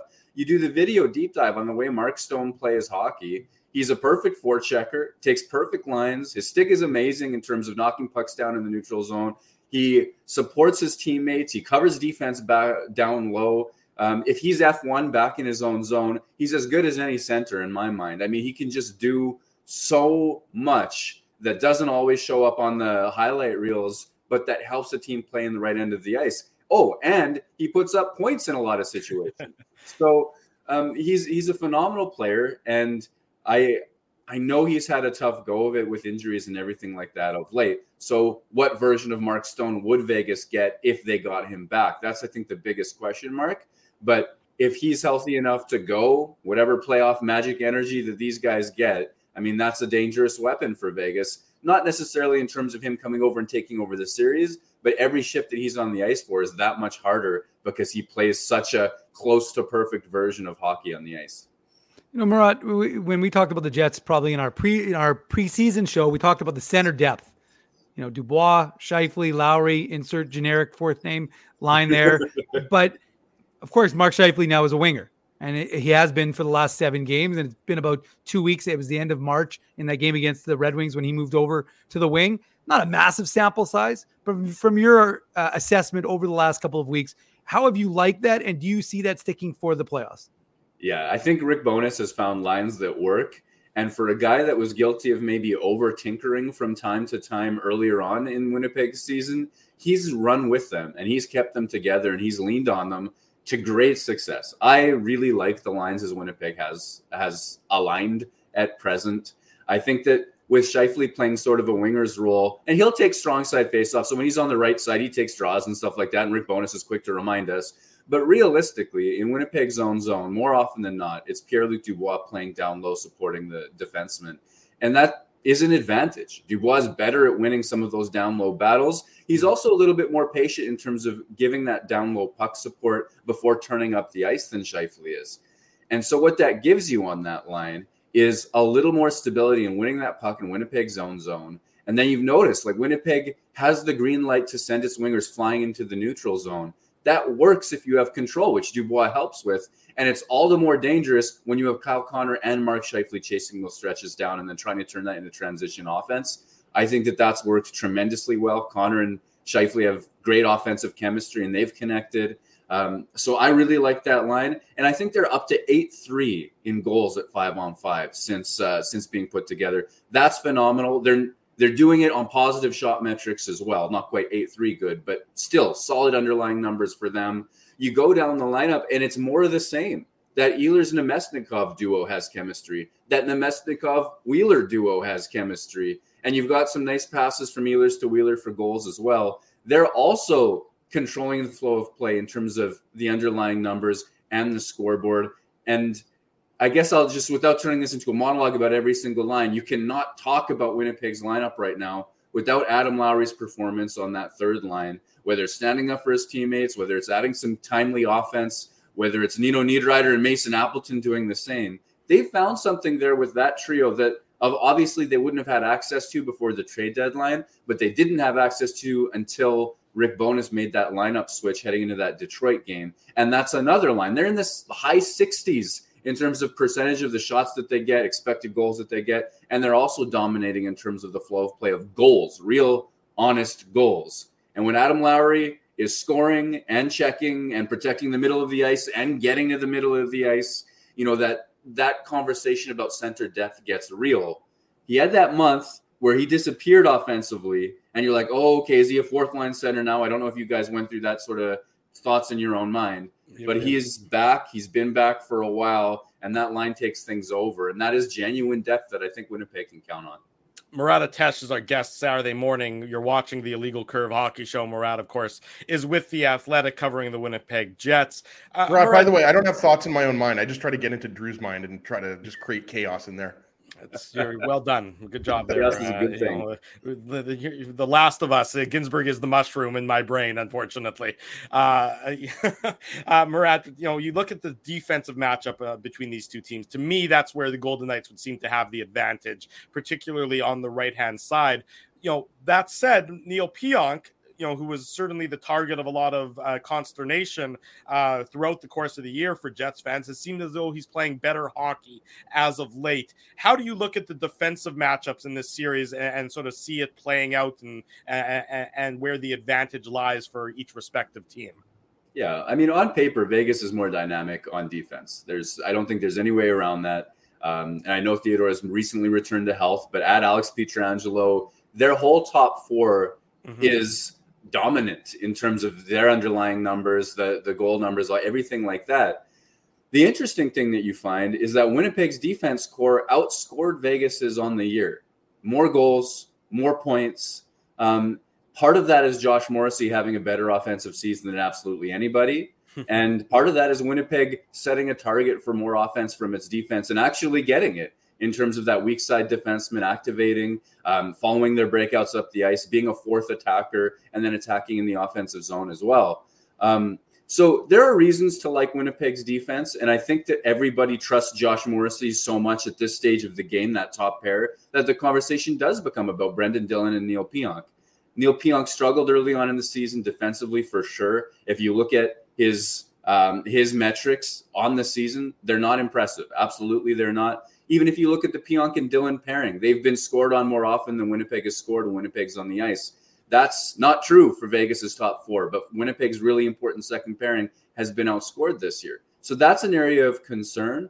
And the big question is Pionk. And a couple of weeks ago, I think it would be very easy to say that, okay, he's not moving very well. He's not handling the puck very well. What's gone on in his year? And then he seemed to turn that around.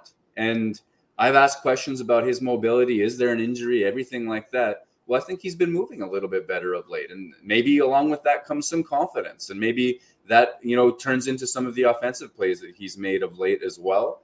So I think that, if there were some alarm bells on that pairing, there should have been. Now I think it's a gentle question mark. Can they handle the rigors of Vegas's offense? And they've shown recently, and give credit to Brendan Dillon for this as well. He's elevated his game down the stretch too, that they can handle the challenge to get Winnipeg in. Now this is going to be another level altogether.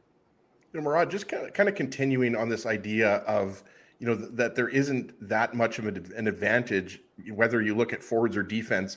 I mean, the big advantage we all agree is Connor Hellebuck or Laurent Brossoit. I mean, or Connor Hellebuck over, Aiden Hill, or obviously Aiden Hill's not going to be playing, but I should have mentioned Logan Thompson was the guy that I was thinking of, or Jonathan Quick.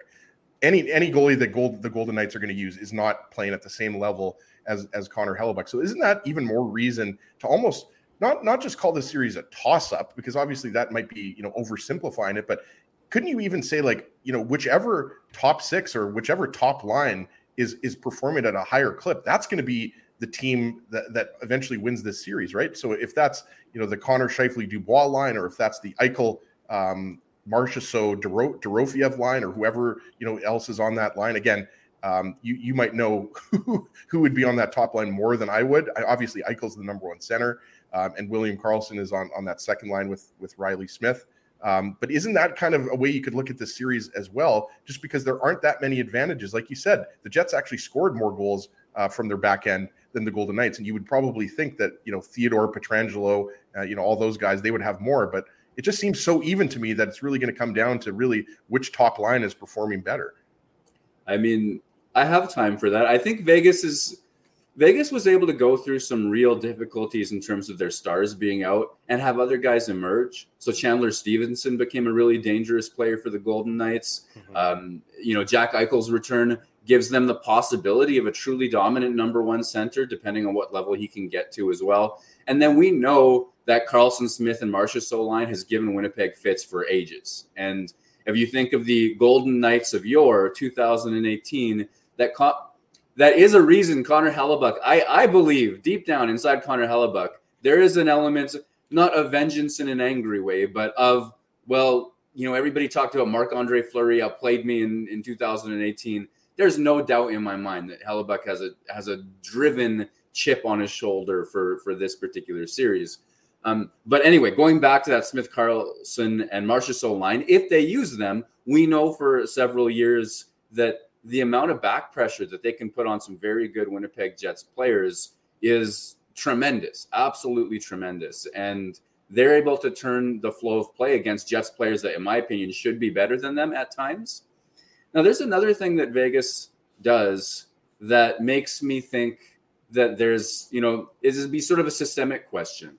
And Vegas switched to a zone defense this year. They're content to keep a whole bunch of guys in the middle of the ice, keep Winnipeg to the outside, and they're content to give up zone time as long as teams stay on the outside. Well, once upon a time, 2018, if we're going back that far for this storyline, there was a sort of narrative in Vegas that you can tire these guys out, that at some point that Scheifele, Wheeler, Connor line is going to take a shift that's too long and you're going to be able to counterattack on them and things like that. So there's going to be a lot of game within the game that, Scheifele, Dubois, and Connor, if they play the best version of their game, they can be the best first line in this series. But there are holes that we see with long shifts, with chasing an extra offensive opportunity, with whatever else that is as well. So, maybe that's just a long way of talking around the exact same thing that you said. But I think that there are reasons you could believe in either set of forwards heading into this series. Now, Murat, we got to ask you about the power play, because the Jets' power play at one point, I feel like it was flirting with top 10 in the NHL, and now it is way down to the 23rd spot.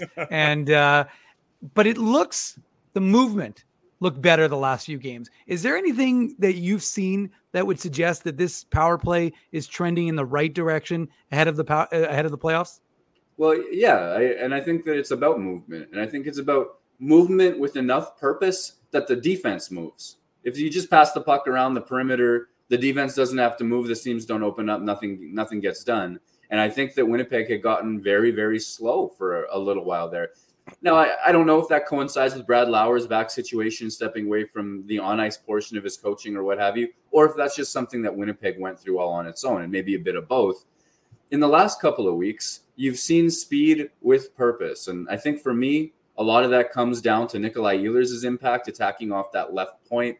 When he attacks downhill, you see defenses freeze a little bit because he is a genuine shooting threat. So if he attacks downhill and sets up as if to move the puck, you see shot blockers go as if to block shots. And now you're seeing Ehlers pass around those defenders, whether it's to Scheifele down low, and then you get the slingshot pass into the middle, or he's been able to find Kyle Connor kind of across the seam a few times as well. And for me, those plays are always there, but they're only actually open if you attack with speed. And I think that Ehlers is a big part of that. You've also seen, Mark Scheifele take a couple of new roles, and his passing from behind the goal line at 5-on-5 is one of the best in the NHL. So why not bring it to the power play too? And he's done that. And so you're seeing Winnipeg with speed, and the speed creates options, and they've made some really good choices about where to move that puck to exploit those options. They're getting shooting and finishing as well. So it was a nice comeback to life for that group, to be sure. Murat Atesh, our guest on the Illegal Curve Hockey Show Saturday morning. We remind you Tuesday night, the Illegal Curve post-game show immediately after Game 1 of the Jets Golden Knights series. Murat, in your article on The Athletic, and I recommend and reiterate to everyone that you should go read it because it's a great breakdown of the series, you talk about the Golden Knights and their 1-2-2 scheme. From the Golden Knights perspective. Now we're getting into the good stuff. Murat, when Drew starts talking about your 1-2-2 writing in your article, you know that we're getting into the nitty-gritty here. Here we go. Despite Ezzy interrupting my train of thought there, are you expecting Vegas to be as aggressive with their 1-2-2 and maybe try and catch the Jets cheating to create offense, or do you think that Bruce Cassidy might explore more of a passive 1-2-2 to try and limit the Jets' speed through the neutral zone? I think you're going to see both. And I think that that's the flexibility of that system that they use, where if they're aggressive with their 1-2-2, they're going to be looking to, well, obviously the one is always going to be pressuring the puck carrier. But if they're going to be aggressive, they're going to think that, hey, we can beat their short outlet passes or anything going on down low. Or maybe there's enough chaos in the zone that justifies that. Winnipeg maybe doesn't have perfect control in a moment. So now you've got those two guys that can push up with a tremendous amount of aggression and try to create those turnovers very high up the ice and go for offense. But it's not, it's not that complex a read for those two guys to say, hey, Winnipeg has perfect control of it. They like to fly their wingers into the neutral zone. Let's not commit up ice because we're getting beat and there's space there as well where they can make the adaptation to back up. And now you've got essentially four guys, between the blue line and red line or what have you. And that becomes a major change and a major challenge for Winnipeg to, okay, now can we beat that with speed? Do we have to chip and chase a little bit more? All that sort of stuff. So I think it will be on Vegas to sort of determine how well things are working, make reads on what they're getting and where the spaces are, if Winnipeg's moving the puck fast enough to exploit that aggression. So I think there's a little bit of give and take in that. And, Bruce Cassidy's a heck of a coach, and Vegas, there's a lot of experienced forwards on that team. You sort of believe that they'll be able to tweak that up and down depending on what they need. And the question is, can Winnipeg show the puck movement that it has for the last couple of weeks with its new lines to overcome that? And against some tough competition too, because I think Winnipeg, Nashville, Calgary, San Jose, Detroit, a lot of the teams they played down the stretch. I'm omitting New Jersey and Colorado deliberately because they're phenomenal. You're just doing that because I'm a Devils fan, Rod. Come on. I didn't know that. Well, hey. I am a Devils fan, yeah. He'll tell you about it. Shout out to Kenny Danico. Yeah. One Gem. I spoke to him at one point. Anyway, so I think that Winnipeg had some of its biggest success against opponents that won't be as good as Vegas is. And there's going to be a lot of cat and mouse in terms of getting that puck up the ice that I'm looking forward to see.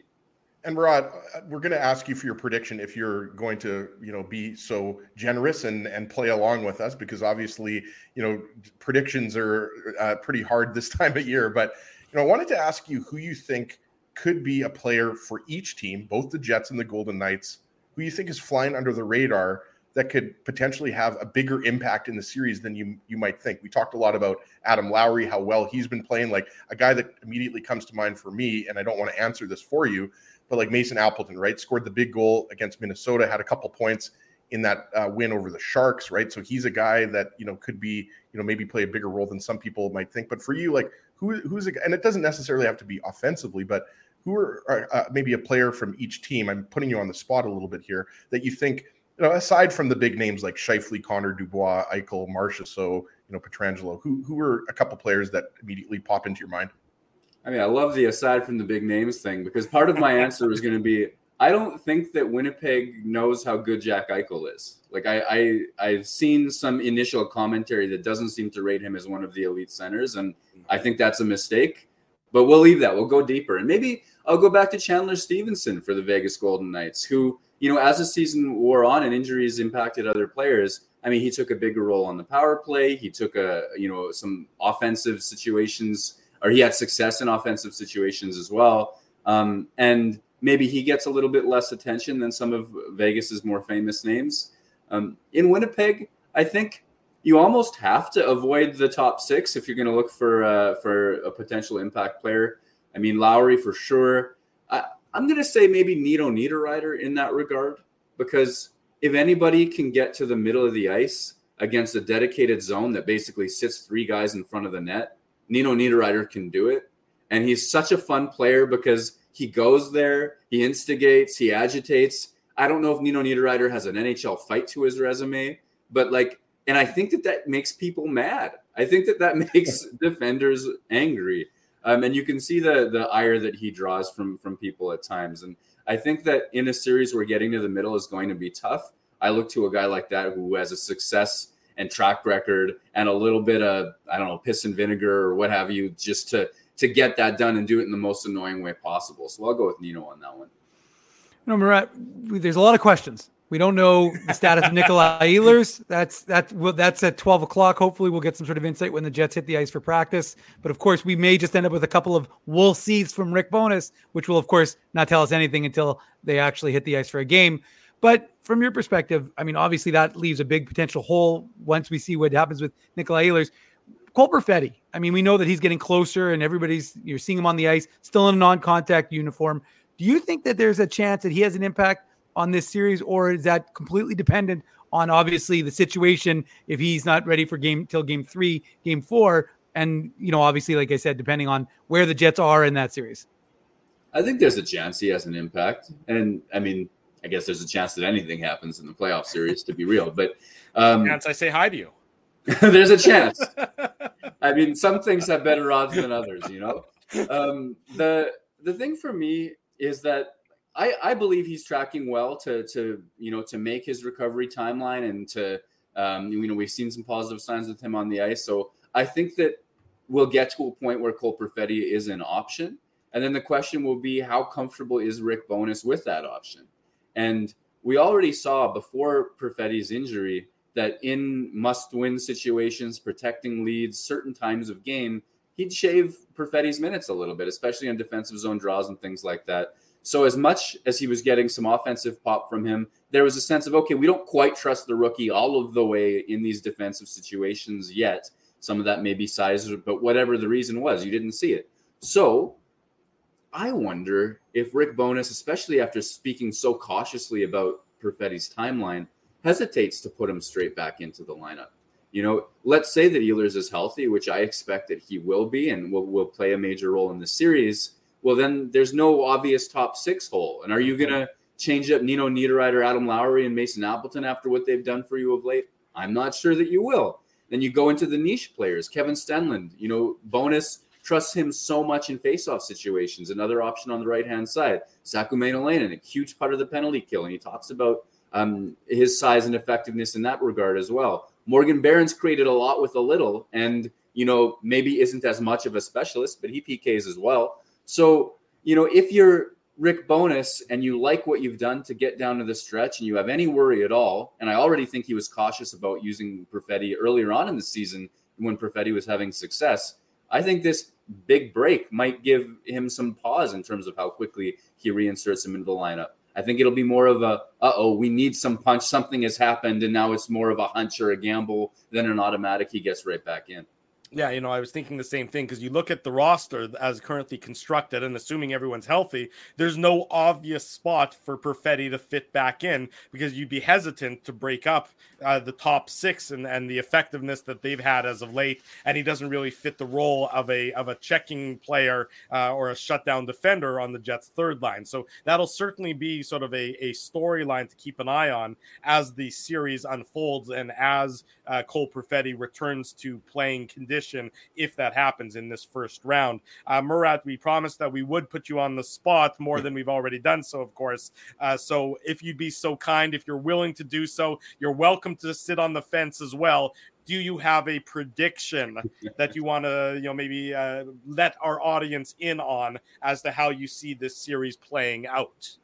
Well, with a month to go, I thought Winnipeg was going to get rolled over by whoever that it faced as the top seed. And Vegas was no exception to that. Absolutely no exception. They were rolling. They'd gone through some injuries and they were having success.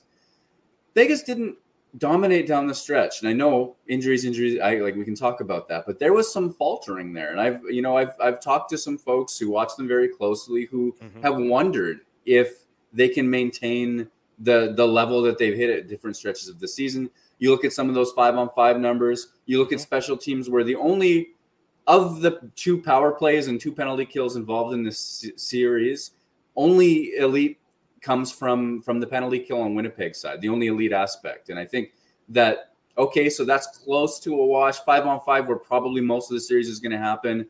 Metrics-wise is pretty close as well. You got Connor Hellebuck in net. You have Winnipeg's relatively new success with that top 9. And for me, this is something that I've done before. You know what I'm doing here? I'm hedging at length. That's what I'm doing. That's wonderful. You're a great politician. Talk around the question. We're going to be like, okay, Murat, the show is now over, so no prediction. Yeah, I'm just going to get the cane, Run the clock out. How many agains do I have to say? Can I Chevy speak my way through this? Well, we are having a conversation right now, so. I guess that's well. Hey, you know what? I'll say this: I have more belief in Winnipeg than I have had in a long time, and I think that the maddening thing about the Winnipeg Jets for me has been the belief that I hold that they're better than that second half and capable of playing better than that. And you see that in their star players. You see nights where, oh my goodness, the back check, the fight, the block shot, the everything is there. They're willing to play through any amount of adversity and take the game over. And you see games where it doesn't feel that way. And so for me, there's always this question of who are the Jets? What level can they get to? When push comes to shove, will they be there? And I think by and large, they've answered the question, getting into the playoffs at all in this last stretch, that when push came to shove, you saw tremendous performances from their top six, from their role players, from everybody up and down the lineup. And so this idea of they tease you with a higher level than what we saw in the second half. Well, hey, we saw a little bit more of that higher level. And it gives me more optimism about the Jets. I went to bed the other night convinced I was going to be covering 2 rounds of the playoffs. So, you know what? I don't know what's going to happen. Winnipeg's an underdog, but they have every chance to win, and that's all I'll say. Murat Atesh will have in-depth I like that. coverage. We don't need a specific number. I mean, it's almost like that last Sopranos episode, right? Like you're leaving it open to interpretation, but I think really you're picking the Jets, if I'm not mistaken. I think they can. And that's enough belief for me, The game against Minnesota, Murat, I will say that game alone, even though I wasn't watching the full game and doing the post-game show, I seem to always miss the big games, including that 7-5 win over Edmonton a few months ago or a month and a half ago. But yeah, that game was like, after that game, you're thinking the Jets can beat anybody, right? So I think you're 100% right. The way the Jets finished the season was more emblematic of their team as opposed to the team who, struggled pretty badly for 30 or so games. Or was it? And that's the mystery about these guys, right? Like, which version do you get? I like to think it's the 100% effort in all 3 zones, but we don't know until we see it. And Vegas is such a good team as well. It'll be a fascinating series. Murat Atesh will have it covered in depth for The Athletic. Murat, thanks so much for joining us. We'll see you again real soon. Always appreciate your time and insight on this morning's edition of the Illegal Curve Hockey Show. We'll see you in Crescentwood, Murat. I'll be the guy waving. That sounds good, guys. Thanks so much. There he goes, Murat Atesh this morning on the Illegal Curve Hockey Show. As I mentioned, when we come back, we'll give our prediction. Maybe we'll sit on the fence. Maybe we'll hedge our bets. No, we don't sit on the fence. We do not sit on the fence. I know. The only time I already made my pick. Jets in 6. Okay, well, there. Thank you, Ezra, for spoiler alert. I was going to say, guys. You couldn't just, I'm trying to build a tease to keep the audience engaged while we go to Also, commercial. on the second episode of Succession, Billy gets divorced with Mary, and I have no idea what the characters' names are. That was evident based on your inane ramblings right there. That was more than evident. Much more to come. More on the Jets and the Golden Knights. We'll look at all the series as well. Smash the like button. That's what Dave M is indicating there. Subscribe to the YouTube channel. He was also doing the sign for a sandwich press. That's what Dave was doing too. Oh, that also was. He was pressing a sandwich in his mind as well. Eric DeHatchick coming up at the bottom of the hour. That's right. It's a lengthier version of the Illegal Curve Hockey Show. Bonus time, baby. We're going to go into overtime on this morning's edition. Don't go anywhere. Drew Mandel, Dave Minuk, Ezra Ginsburg are up next with more of the Illegal Curve Hockey Show. Great conversation so far this morning. Great conversation still to come. It's the Illegal Curve Hockey Show Saturday morning. We look forward to seeing everybody on Tuesday night for the Illegal Curve post-game show after the Golden Knights and the Jets. It'll be a late night, but that's all right. We're going to be up and rocking talking about game 1 between these two teams. More information to come, of course, regarding an Illegal Curve live broadcast. We hope to give you that information just as soon as we can. In the meantime, though, be sure you're subscribed to the YouTube channel, subscribe to the podcast so you don't miss a minute of our live broadcasts here. Gentlemen, and Drew, I just want to jump in on here because Leslie is going to game 3. And I know I just had a buddy message me. Obviously, demand is high for tickets because he is currently 1,921 in the queue to get tickets for the playoffs. So I guess the demand is showing that folks I imagine it's been sold out already, though, right? Just went on sale, Ezzy, about 40 minutes ago. No, 40 minutes ago. So, exactly. So, yeah. I mean, I don't think it's going to take long to sell out is what I'm saying. No, yeah, you know what? I was unsure. Had they, I didn't. I wasn't. I mean, Had they maybe gone, 2-3-1 in their last 6 games and sort of backed into the playoffs, then maybe I could see there being a little bit more hesitation. But maybe the fact that they actually played well down, it will be a sellout. But I'll tell you, if there's ever been a Ginsburg guarantee, I mean, Winnipeg is going to pack that. And nobody shows up. Yeah, no, but remember, let's get 13,500 for Game 3.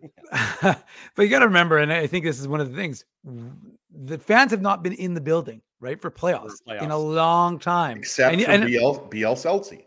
Well, BL Celtic, and obviously there were some healthcare workers who got in during that time. But including I mean, my sister-in-law, including your sister-in-law. But I mean, I think that's one of those situations where the folks, like, the whiteout is what people live for, and that's what they're desperate for. And obviously the details, which are on a little site called illegalcurve.com, if people want to know, there's 2 different parties. There's the party in the plaza, which is going to be at True North Square, and then there's going to be the Winnipeg Whiteout Street Party, which is on Donald from Portage to Graham.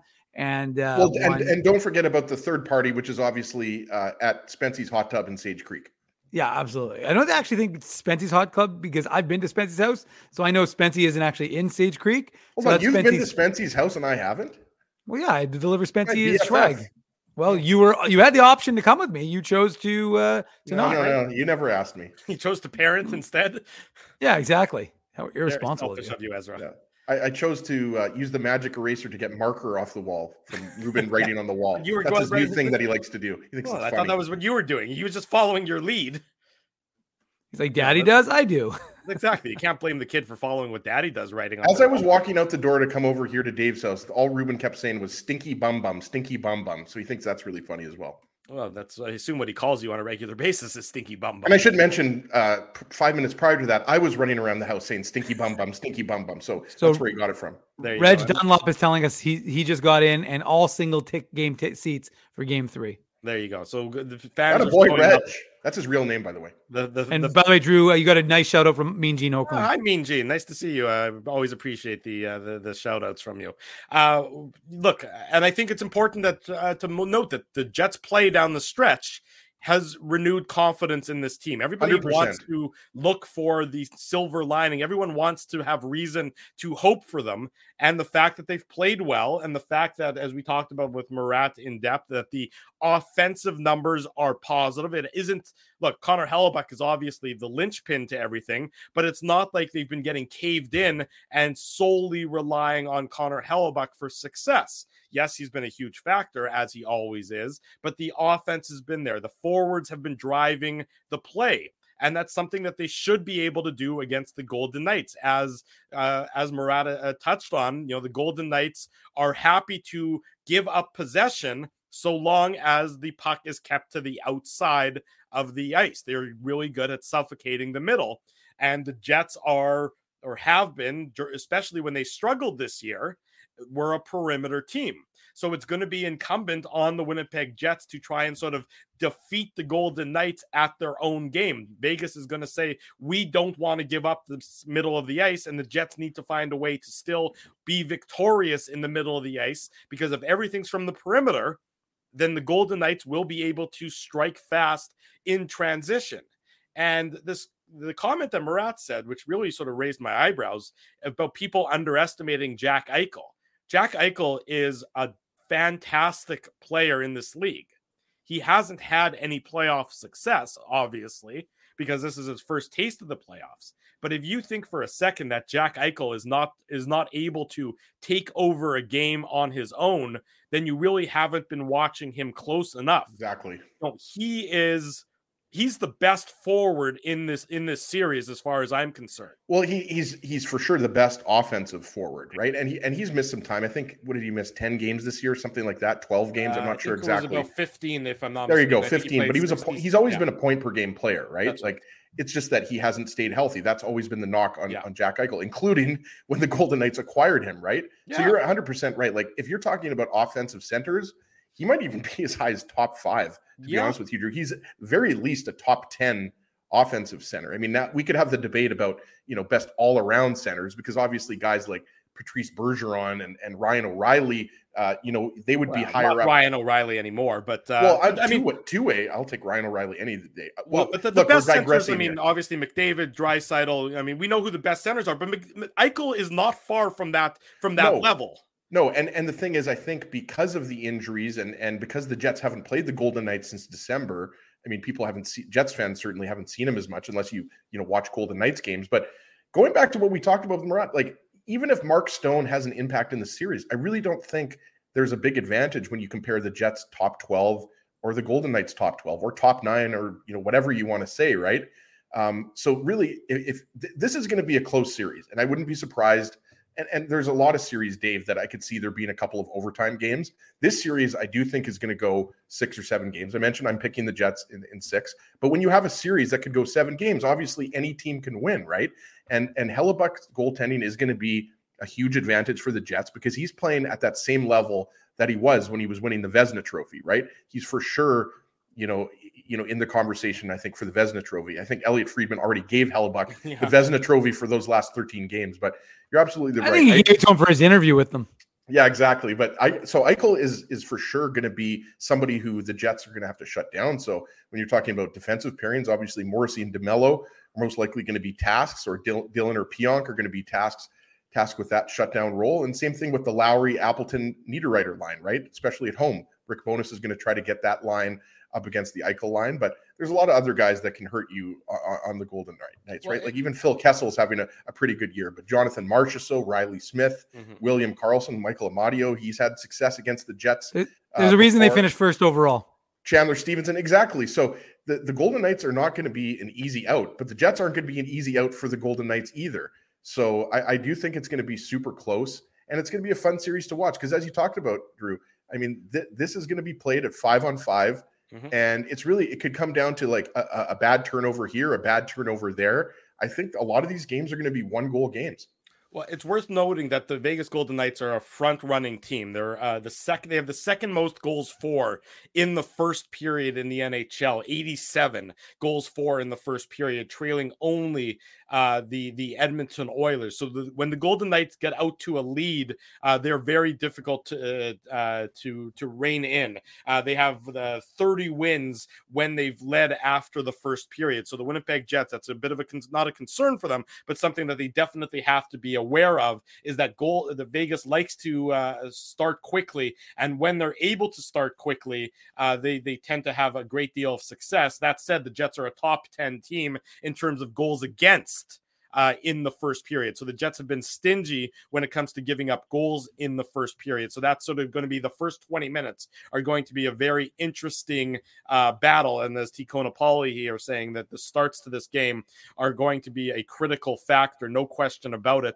Because that's, sometimes if the Jets, who've been a bit of a slow starter at times during this regular season, if that continues over into the playoffs, Vegas might be out to an early lead. I mean, you remember one of those games, I think it was earlier this year, the Golden Knights, maybe that first game where they dominated the Jets. I think that was the one that they beat the Jets handily, and they had like a 4-0 lead before the game was about 10 or 12 minutes over. And then from then on, it was just nothing but window dressing at that point in time for the remainder of the game. The Jets have to be ready when the puck drops, because Vegas has been so good early in the games, Dave. Yeah, no, there's no question, and that's going to be Connor Hellebuck. I mean, we've seen a lot of first shot, first goal for the opposition, and then he locks it down. In this instance, the Jets can't afford to have that happen. They're going to need him to be the best player. I mean, he has to be the Jets' best player. I mean, Mark Scheifele probably a close second, along with a couple of other guys. But Connor Hellebuck, if we're going to write in 2 weeks, 3 weeks time that the Jets won this series, it's going to be because Connor Hellebuck was the best player. And then the other guys all showed up and did what they needed to do.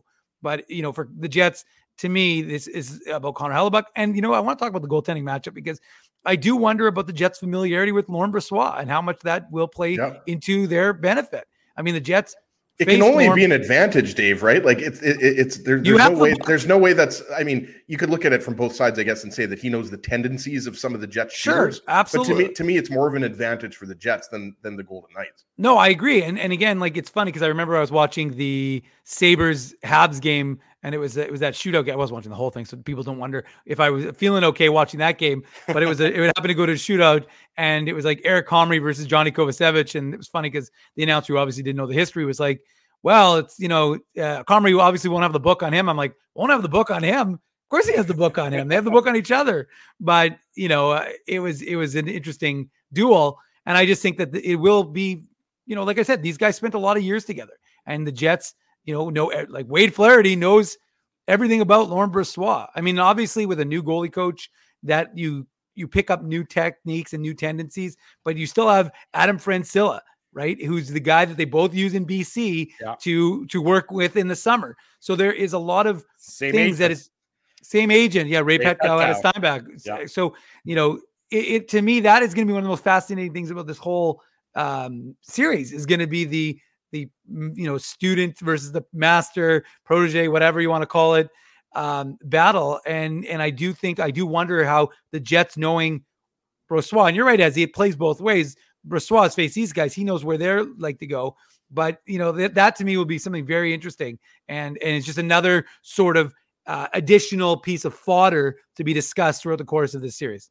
Hellebuyck versus Brossoit, boys. Sorry, Drew, just going to quickly say, and if Brossoit falters, and Drew made this point earlier, Brossoit was completely dominant down the stretch, right? And he's been good because he obviously hasn't played a ton of games, started a ton of games because he was playing more so in the AHL this year, right? Yeah. But I think what's kind of a side, a plot line is if Brossoit struggles, who goes in next? Is it Jonathan Quick? Like, does Bruce Cassidy turn to Jonathan Quick, or is Logan Thompson, who was the starting goalie earlier in the season for the first half, do they go to Logan Thompson? That's kind of another scenario because we know that it's Hellebuyck or die, right? Like, there's no David Riddick isn't coming in unless Hellebuyck is injured in the series, right? So that's kind of a subplot to this, is that who do the Golden Knights turn to in net if Brossoit falters? Well, and that goes back to the old adage that if you have 2 number 1 goaltenders, that really means you have 0 number 1 goaltenders. Which is look. Don't tell the Bruins that.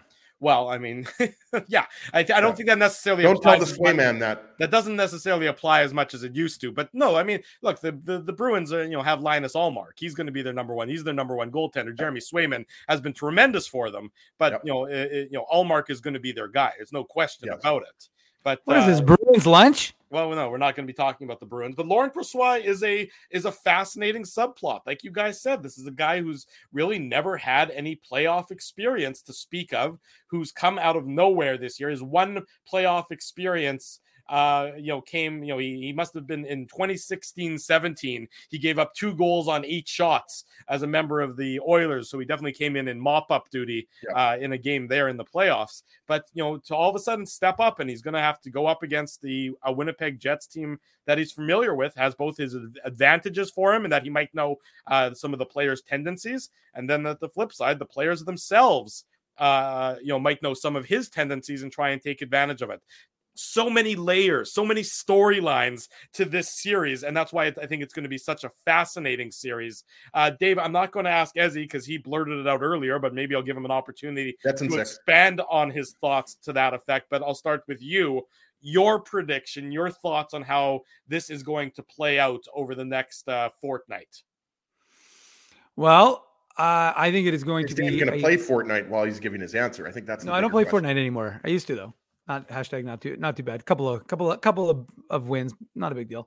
But I think I'm inclined to go with Connor Hellebuyck. I think there's a fire in Connor Hellebuyck. I think there's a recognition that this is the last chance for romance for this group, and I think Connor Hellebuyck wants to. I maybe I'm wrong because we don't. I mean, I've been in the room more in the last this year than I have in a long time, but. There just seems to be a fire in his belly. There seems to be a us against the world mentality. Remember the Jets, the Jets team. I don't think they like having the handle of favorite. I think the Jets like an underdog, us against the world mentality. So to me, I think that they've adopted that. They like it when nobody's picking them in the series. They're probably hating the fact that the folks are saying it's a toss up. And I mean, you see it. You saw it in Nate Schmidt's interviews where he's like, perfect. If everybody's counting us out, perfect. That's fine. We'll prove you wrong.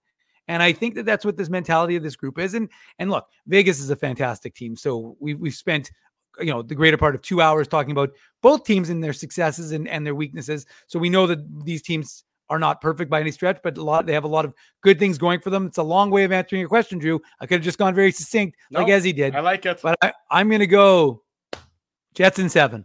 Jets in 7 is what Dave M says. Ezzy, you said Jets in 6. Do you want to? Of course, someone did remind me recently that my Calgary making the Stanley Cup final prediction wasn't such a good one.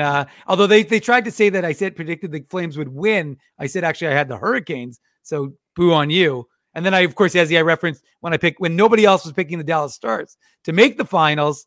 I picked the Dallas Stars. Yeah, well, I picked the Islanders to win the Stanley Cup last year, and they missed the playoffs. So I will say, though, that they finished the season strong and almost made the playoffs. And then obviously they did make the playoffs this year. So I've had some pretty bad predictions. See 2012 when I picked Todd Richards to win the Jack Adams, and he was fired a week later. So it doesn't get any worse than that, guys. The Blue Jackets, did turn it around a few years later, but obviously I was a little bit early. But I'll keep this quick here because we got Eric Duhatschek coming up in about 2 minutes or 3 minutes. But the main reason why I'm picking the Jets in 6 is Connor Hellebuyck, the way he's playing. And I think especially if the Jets can steal game 1, and then the Golden Knights are in a position where they have to win 4 of 6 games to win the series. You could say that about any series here, but I think especially, the Jets being a pretty big underdog or a significant underdog, I think, stealing a game, in Vegas is paramount. I mean, they have to do that. They can't win the series if they lose the first 2 games. It's too hard.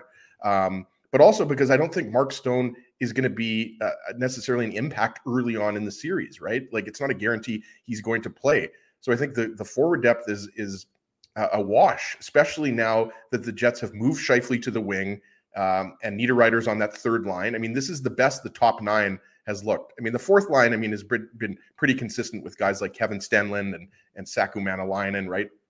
So I think the Jets, don't really have a disadvantage when it comes to the forward lines. And even though the Golden Knights, have more talent on defense, the Jets have got a ton of offense from the back end, led by Josh Morrissey. Dylan DeMello is another guy who, has had a career year. Brendan Dillon, right? So I'm picking the Jets in 6, but I wouldn't be surprised if it goes to 7 games at all.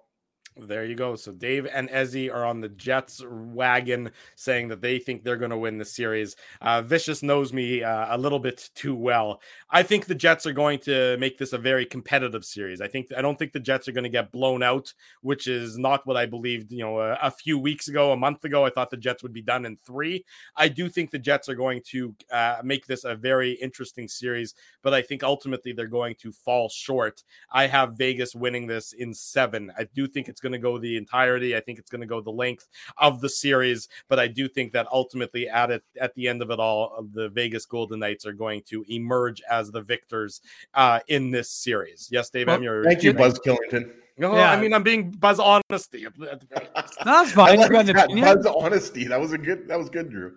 Well, I will say, not only are you hearing what our predictions are, we want you to make your predictions. I've set up a poll in the chat, so if you want to, I was lazy. I just went Jets in 6, Jets in 7, Golden Knights in 6, Golden Knights in 7. I don't believe in 4 and 5 because none of us think it's going to happen, which means, of course, it's going to be Jets in 5. But the reality is, just give us a vote. Let us know which way you're swaying, and we'll reveal that when we finish our chat with Eric Duhatschek.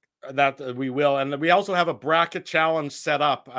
Bailey can tweet out the link or send out the link in the chat if she wants to copy and paste it there. But when we come back, Eric Duhatschek of The Athletic joins us for more playoff talk. Saturday morning, you're watching the Illegal Curve Hockey Show. We're live on YouTube.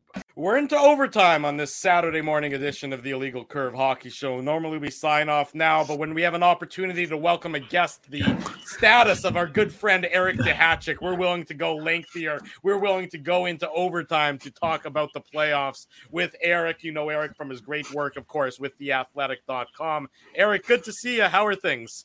Yeah, good. Like you guys, very excited about what we might see in this year's playoffs. I've been doing what you've been doing most of the morning and a lot of yesterday, assembling my panel of the anonymous coach and scout and executive that I always call at this time of year for predictions. And the only problem with talking to longtime NHL people, they don't like picking upsets. I'm sitting there thinking, wow. I think we're going to have 8 favorites going through, but they're always willing to make the argument for, say, Florida over Boston. And then when it comes time to make a pick, it's like Boston in 5. Oh, okay.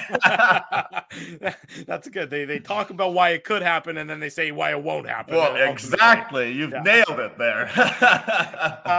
Eric, we've spent the last 2+ hours talking about the Jets and the Golden Knights because, of course, that is the focus of everyone here in Winnipeg and those of us who are tuning in from Vegas as well, listening to our perspective.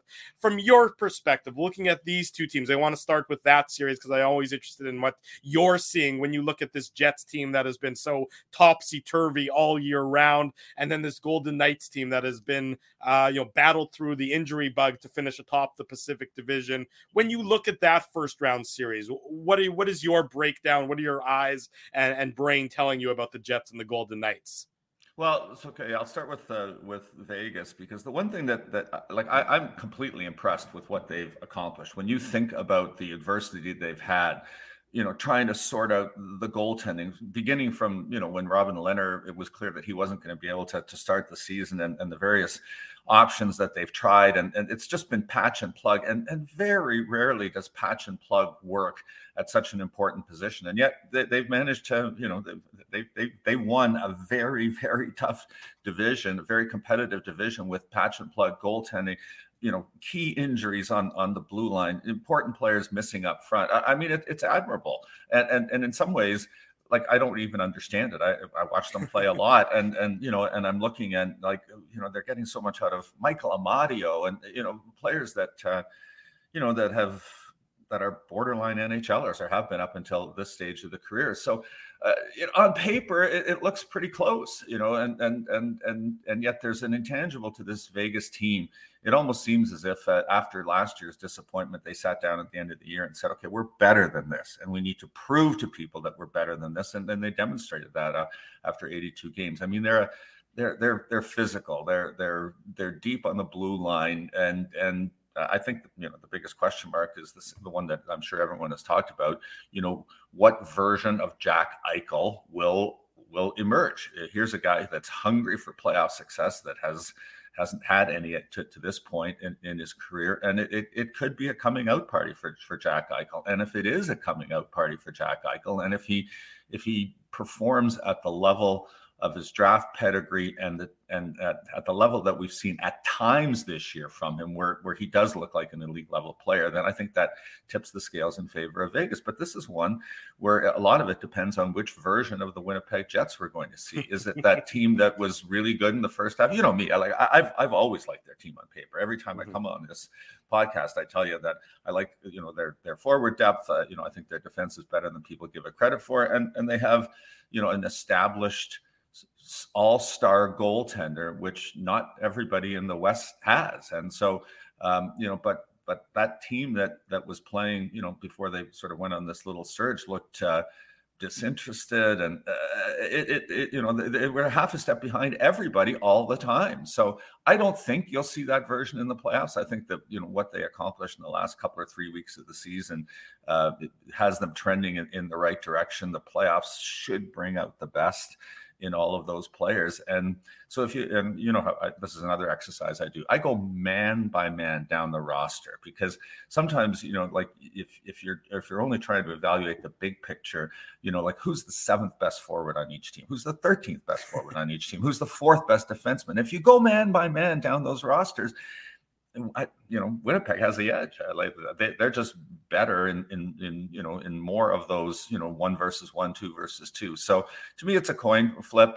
But the one reason that, and I'm not making picks, but I would probably pick Vegas in this series is simply because they have become a little bit like what they were in the first year. So why did Vegas succeed as that expansion team? They were better than the sum of the individual parts, right? I mean, they took all these expansion pieces, and all of a sudden, they get it together and they win the division, and they go all the way to the Stanley Cup final, and then they end up losing to Washington. And it, on paper, it was like, I don't know, I can't figure it out, but they were better than the sum of the individual parts, which I think they are again. And at different times this year, Winnipeg has been worse than the sum of their individual parts. So when I'm sort of weighing and balancing and trying to see which way I tilt to the Vegas side.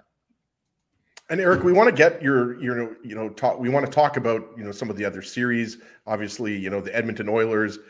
We're pushing the Golden Knights for first in the division and first in the Western Conference. And we want to get your take. I think you'd agree that the Oilers are one of the most dangerous teams in the Western Conference right now, winning their last 9 and everything like that. But just one more question on the Jets Golden Knights series. We obviously spent a good part of today's show talking about the series, and for me, like, you know, the one thing that I would give the Golden Knights a huge edge in the series, if Mark Stone had played a little bit towards the end of the regular season and we knew that he was fully healthy, but there's a big question mark whether Mark Stone's even going to play in game one. And I think you'd agree, if Stone is healthy, I mean, he's one of the best right wingers in the entire game. And I think he would have he would sway the favor in terms of Golden Knights big time if he's able to play significant games in this series.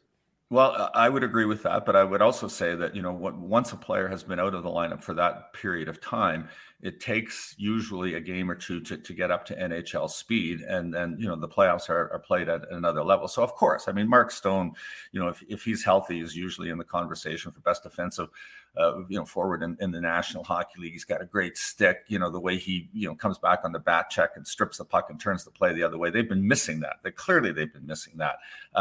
But it is really hard to do what, say, Patrick Kane did a few years back, where he, you know, missed all of that time and then came back in the playoffs and bingo, right off the hop was excellent. I mean, Kucherov did the same thing. I just think that the way Stone plays, it will take him a little bit longer to get up to speed. So I think he is a valuable piece for them as the playoffs progress, but I'm not sure how much of an impact he would necessarily have right off the bat.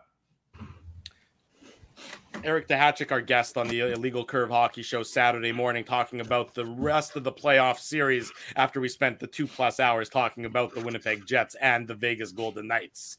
Well, Ken Holland may win GM of the year just for acquiring Matthias Ekholm. That looks like just the greatest trade in the history of trade deadline acquisitions right now, Eric, because those Edmonton Oilers are fearsome. And I know a lot of Jets fans were happy, despite the fact that they swept Edmonton a few years back. We're happy to allow the LA Kings to potentially soften the Oilers up a little bit. But this Edmonton team, aside from the obvious Draisaitl and McDavid, they've got Evander Kane. They've got probably, as he's been calling it, the quietest 100-point season of all time in Ryan Nugent-Hopkins. So, and Stuart Skinner looks like he's, you know, emerged as a number one goaltender. So what do you think from these Oilers? And do you think there's any chance that LA has in this series? I mean, because LA's been shown they were one of the best teams after the trade deadline as well.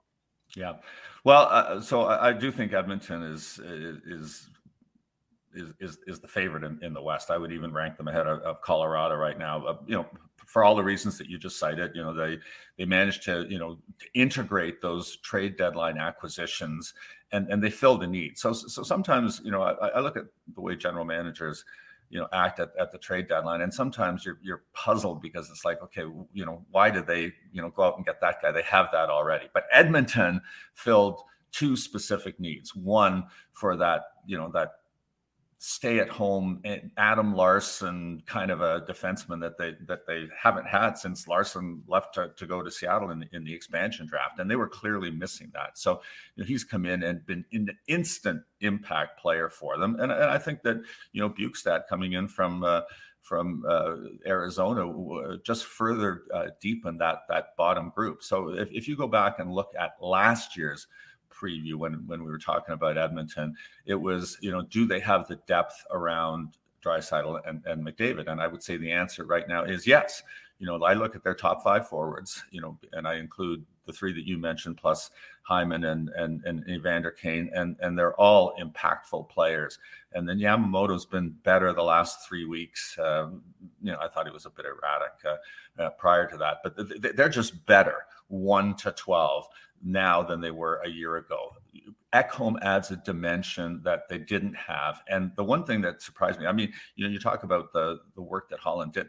It was a risk moving Tyson Barrie in that deal, because Tyson Barrie was the quarterback of a power play that was the best in NHL history. And the fact that they were able to so smoothly transition away from Barrie and promote Bouchard from, you know, QB2 to QB1 and continue to perform at that level, I think was really, really extraordinary and important. And you hit on the wild card, which is that, you know, if you look at last year's Edmonton LA series, which I covered, and by the way, was frantically entertaining, because LA, you know, LA, you know, won that first game and just put them on notice that they weren't going away quietly.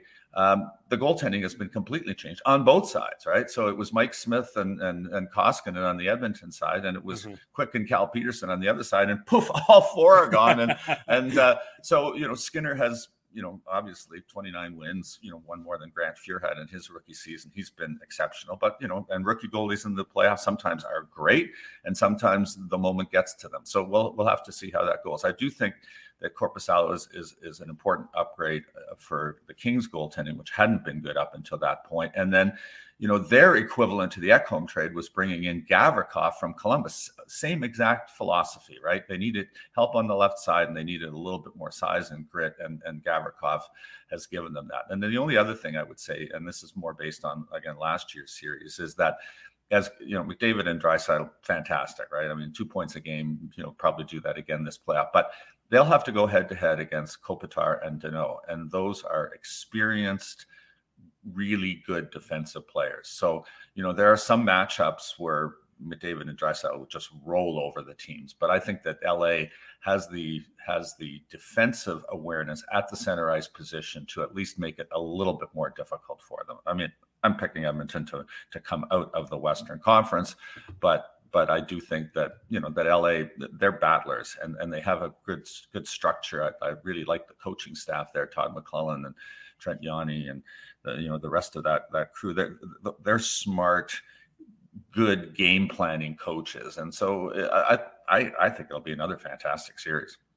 Eric, there's one team that's not getting talked about at all from my perspective. They have what I would describe as a top 10 goalie. They have a top 10 goal scorer, in Jason Robertson. Of course, I'm talking about the Dallas Stars. Yep. They have a number of guys who are almost point-to-game players. They have a horse on the back end in Miro Heiskanen. Why is nobody talking about the Dallas Stars? Because I think that they are in my books, they might be the second best team in the Western Conference. Yeah, well, I mean, it's a great question, and when I sat down there and put teams on paper, again, that's the exercise I do. I put 3 teams that I thought could emerge from the West: Edmonton, obviously, Colorado, obviously, and Dallas was the other team that I put there. And that was, when I started doing this exercise, it wasn't really clear whether Dallas would win the Central, or in the particular case, after Colorado won on Friday night, they've slipped back into that 2 slot, and now they've got Minnesota. But no, I agree with you. I think that part of the reason that no one's talking about them is because you don't really get excited about a team that has that kind of. There's no identity, I guess, right? So, you think about Edmonton and you think about the way McDavid drives the offense. You think about Colorado and the way McKinnon does, and the player that drives Dallas right now is Jason Robertson, who's just really good, right? Like he just 200-foot player, great hands around the net. I mean, he should be on everybody's MVP ballot, because we get to vote for 5 players, and then you've got kind of an older Joe Pavelski who hit a flat spot at one point in the season, Rupe Hintz. We always do that thing about the most underrated player in the NHL. I think it's time to update that, because all of the players we used to talk about, the Barkovs and so on, are no longer underrated. And so now you can move Rupe Hintz into that, former spot occupied by Barkov. Way better player than a lot of people realize. And then, Jamie Benn had a bounce back year.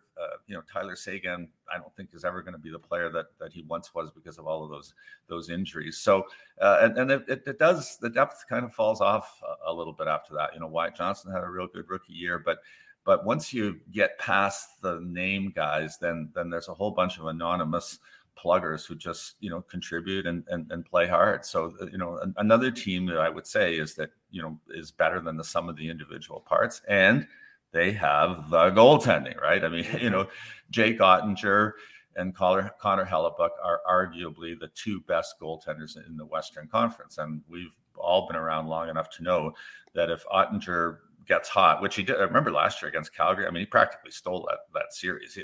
Dallas really had no business being in that series against Calgary, and yet it went right down to the wire because Ottinger was fantastic. So Ottinger playing at the level he did at last year's playoffs, they can beat anybody. I agree.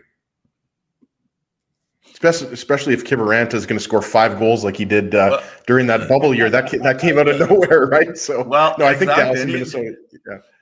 Yeah, no, I was just going to say, he's a guy that's, like I was looking at the lines, and he's on the 4th line, and he's probably playing, 8 or 9 minutes a night. So, if you get one of those magical, Dave Lowry kind of playoffs, you never know, right? You never know. So. Yeah, and just to continue the theme, we're talking about the Oilers, maybe a little Fernando Pisani back in 2006, if you want to go way back. But Eric, or Chris Kontos, if you really want to go back. Okay, yeah, Chris Kontos. We actually had Chris Kontos on the Illegal Curve hockey show. I think it was to talk about he played in the Olympics back in the day for Team Canada. Was that why we had him on, Drew? I think it was because of that. But I do remember we had Chris Kontos on. So that was an excellent reference. Or John Druce. That was the other guy I was thinking about. John Druce, another guy, 1.0, right? Yeah. I know Drew and Dave will appreciate that one, but just switching over to the East, because obviously Toronto, Tampa Bay, is deservedly so going to get the headlines because of the moves Toronto made. Ryan O'Reilly being at the top of that list, and the fact that the Leafs haven't got past the first round in about 30 years here. But the series I wanted to ask you was about Carolina Islanders, because the Carolina Hurricanes are a team that I picked to go to the Stanley Cup final at the beginning of the year, which means absolutely nothing because my predictions are horrible. But when you look at the Hurricanes, right, like Andrei Svechnikov, that injury is obviously detrimental. Max Pacioretty, but I still look at that Hurricanes team, and it might be higher than them, but they were still a 113-point team, even without those players, right? Svechnikov obviously missed less time than Pacioretty, but I thought that the matchup for the Hurricanes is maybe the worst matchup that you could get. Even though the Islanders struggled a little bit down the stretch, but we know Matt Barzal is going to be good to go. What is kind of your assessment of that series? I still would pick the Hurricanes if I was forced to make a pick, but I feel like the Islanders are not going to be an easy out for the Hurricanes. No, well, I agree, and again, I'm not making picks, but if I was, that would be my one upset special. I look at the wild card teams, and to me, the most dangerous one is New York, and I also think this is a really favorable matchup because the strength of Carolina is its structure, but that's also the strength of the Islanders, their structure, and so to me, it's an absolute coin flip, and the one thing, I love the Islanders goaltending way more than I like Carolina's. Sorokin has had a year where he's in the Vezina Trophy conversation. Freddie Anderson has been hurt and he's been up and down. It would drive me crazy if I was a coach or a manager, because you just never know from night to night which version of Anderson you get. Ranta has been an excellent backup for him this year. I had him on my fantasy team for a while. He would come in and get wins and get shutouts, but can you really ride Ranta if Anderson falters? And then last year they were down to their third choice, who also when Preston Service Kochetkov was very good.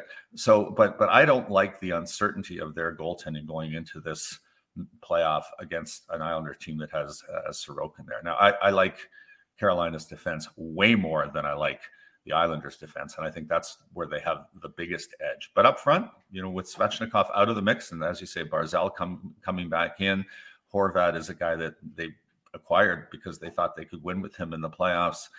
Brock Nelson, I would put him right there with Roope Hintz on my list of appreciated NHL players. He had a fantastic season, and then you've got heavy players like Anders Lee.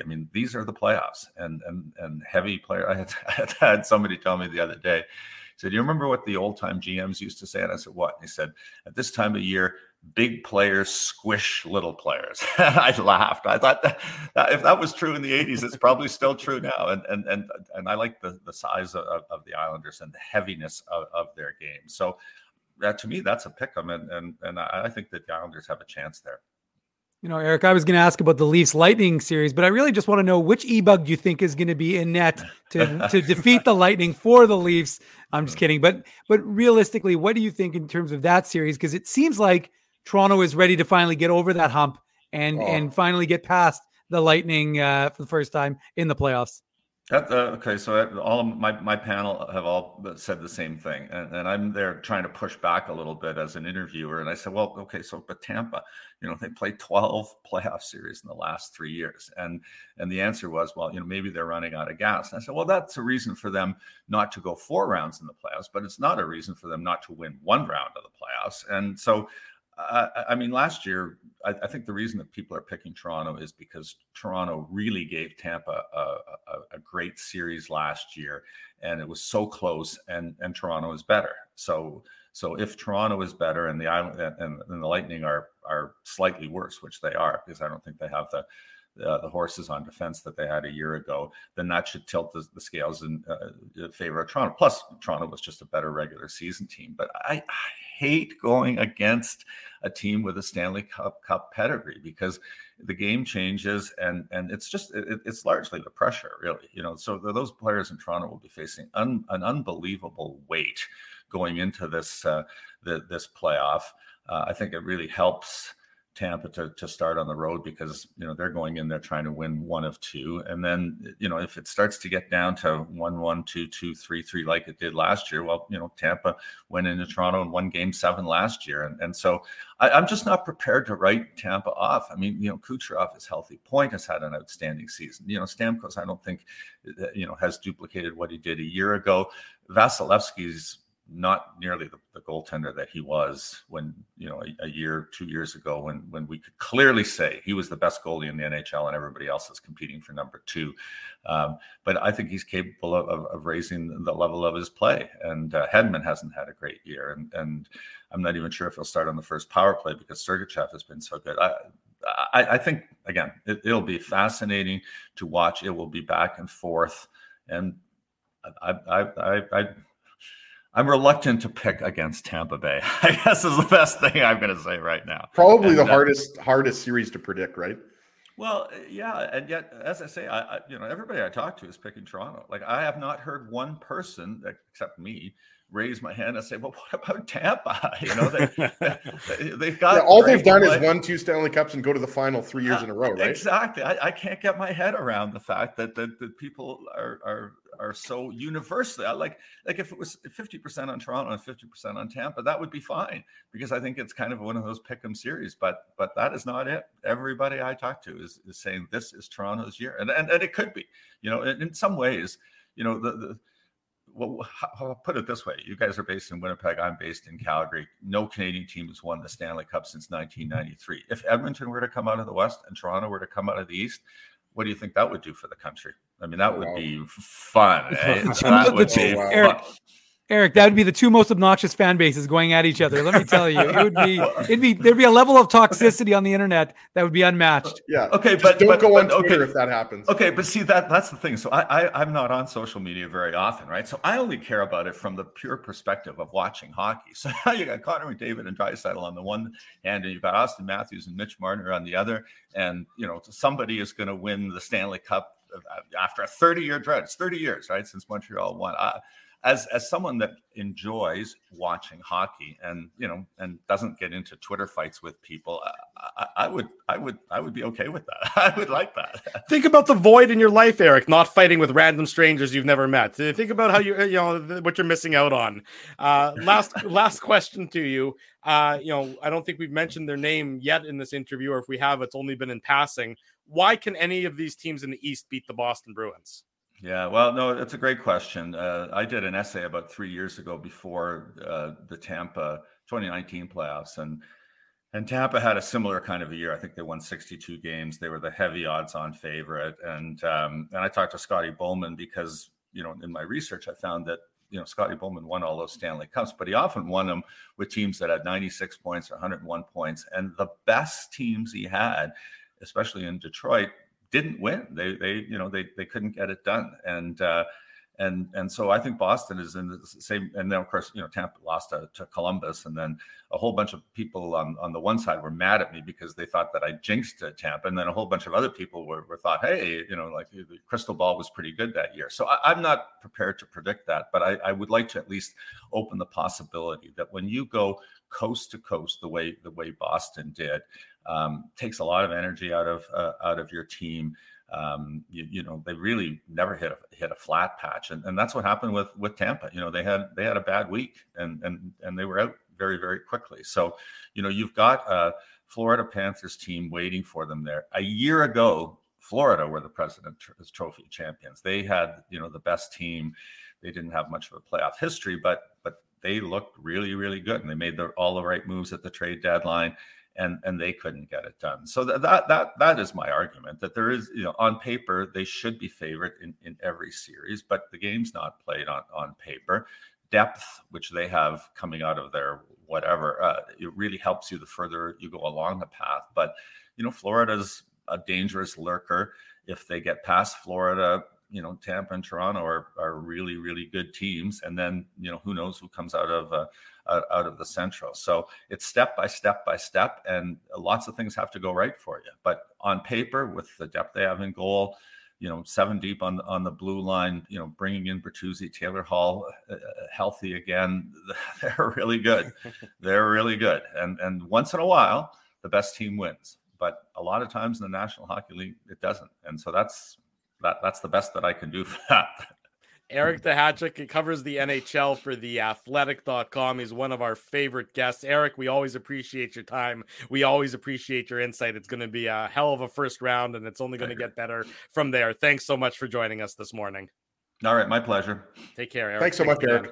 There he goes. Our good friend Eric Duhatschek joining us this morning on the Illegal Curve Hockey Show. This is like old times. Yes, we went into overtime on this Saturday morning, and my kids were wondering what was going on because I'm usually upstairs by now, and that's why making pancakes. Yeah, no, we already had French toast for breakfast. We have breakfast before the show, Dave. It's almost lunchtime. Come on, get with the routine. If you're having French toast in France, is it just toast? And like when I was in China, I was just eating food. Yes, and on that note, we say a big thank you to all the sponsors of Illegal Curve who make the Saturday show, the post-game show, and the website a possibility. Our friends at Rumors Restaurant and Comedy Club, Linden Market Dental Center, Zappia Group Realty, Betway, Tough Duck, Boston Pizza, Seagram's, Rolly's Transfer, Grid Park, and The Keg support these fine businesses because of their continued support of Illegal Curve Hockey. Big thanks to Murat Atesh. Big thanks to Eric Duhatschek for joining us. In case you missed any of the interviews or any of the extensive preview we did on the Jets and the Golden Knights, it's available for immediate replay on YouTube, and the podcast will be up very shortly thereafter. Be sure to smash the like button on our YouTube channel, subscribe to the YouTube page, and of course, leave us feedback here, there, and everywhere, especially on iTunes as well. We always love to hear what you think of the program. Drew, do we want to let people know what the final poll numbers were? Sure, go quickly. I'm going to end the poll right now. Okay. Jets in 6, crowd had 54%. Actually, I ended it and then I lost it. Jets in 6, crowd 54%. Jets in 7, crowd 23%. Golden Knights in 6, 20%. And Drew, I believe you had Golden Knights in 7. Yeah. Drew, we've always said this about you. You're a 1%er. There you go. Exactly. I'm in the top 1% of wealth and of opinions when it comes to hockey. Big thanks to everyone for joining us. Reminder, Tuesday night, the Illegal Curve post-game show right after the Jets and the Golden Knights. Drew, by the way, the Moose playoff dates have been revealed, so you might want to let the folks know they want it. Can't go to Jets playoff games. Friday, Sunday next week. Friday, Sunday. It's going to be a busy Friday, Saturday, Sunday. Yeah. Woo! Exactly. Friday, so the third, yeah. So Friday, Saturday, Sunday, Monday for Jets and Moose playoff games in downtown Winnipeg. Be sure to keep it locked to all of our social media at Illegal Curve. Be sure to keep it locked to illegalcurve.com. All the latest news, everything to do with the playoffs, and any sort of information about an Illegal Curve live broadcast, we'll bring it to you just as soon as we can. Thank you, Spency. I appreciate the insult. Read it for the podcast, Drew. Read it for the podcast. Yeah, Spency says similar results to the IC personality popularity poll. Drew got 1% there as well. Thank you for that, Spency. I appreciate the love. We appreciate the love from everyone who's joined us this morning. Spency. We'll see you all again soon. We'll see you Tuesday night. Thanks everyone for joining us. If it's Saturday, it's the Illegal Curve Hockey Show live on YouTube and all of our social media platforms. Thanks for listening to this broadcast from Illegal Curve Hockey. For more great Illegal Curve content, subscribe to the Illegal Curve YouTube channel, follow at Illegal Curve on Twitter, Facebook, and Instagram, and visit your online home for hockey in Winnipeg, illegalcurve.com.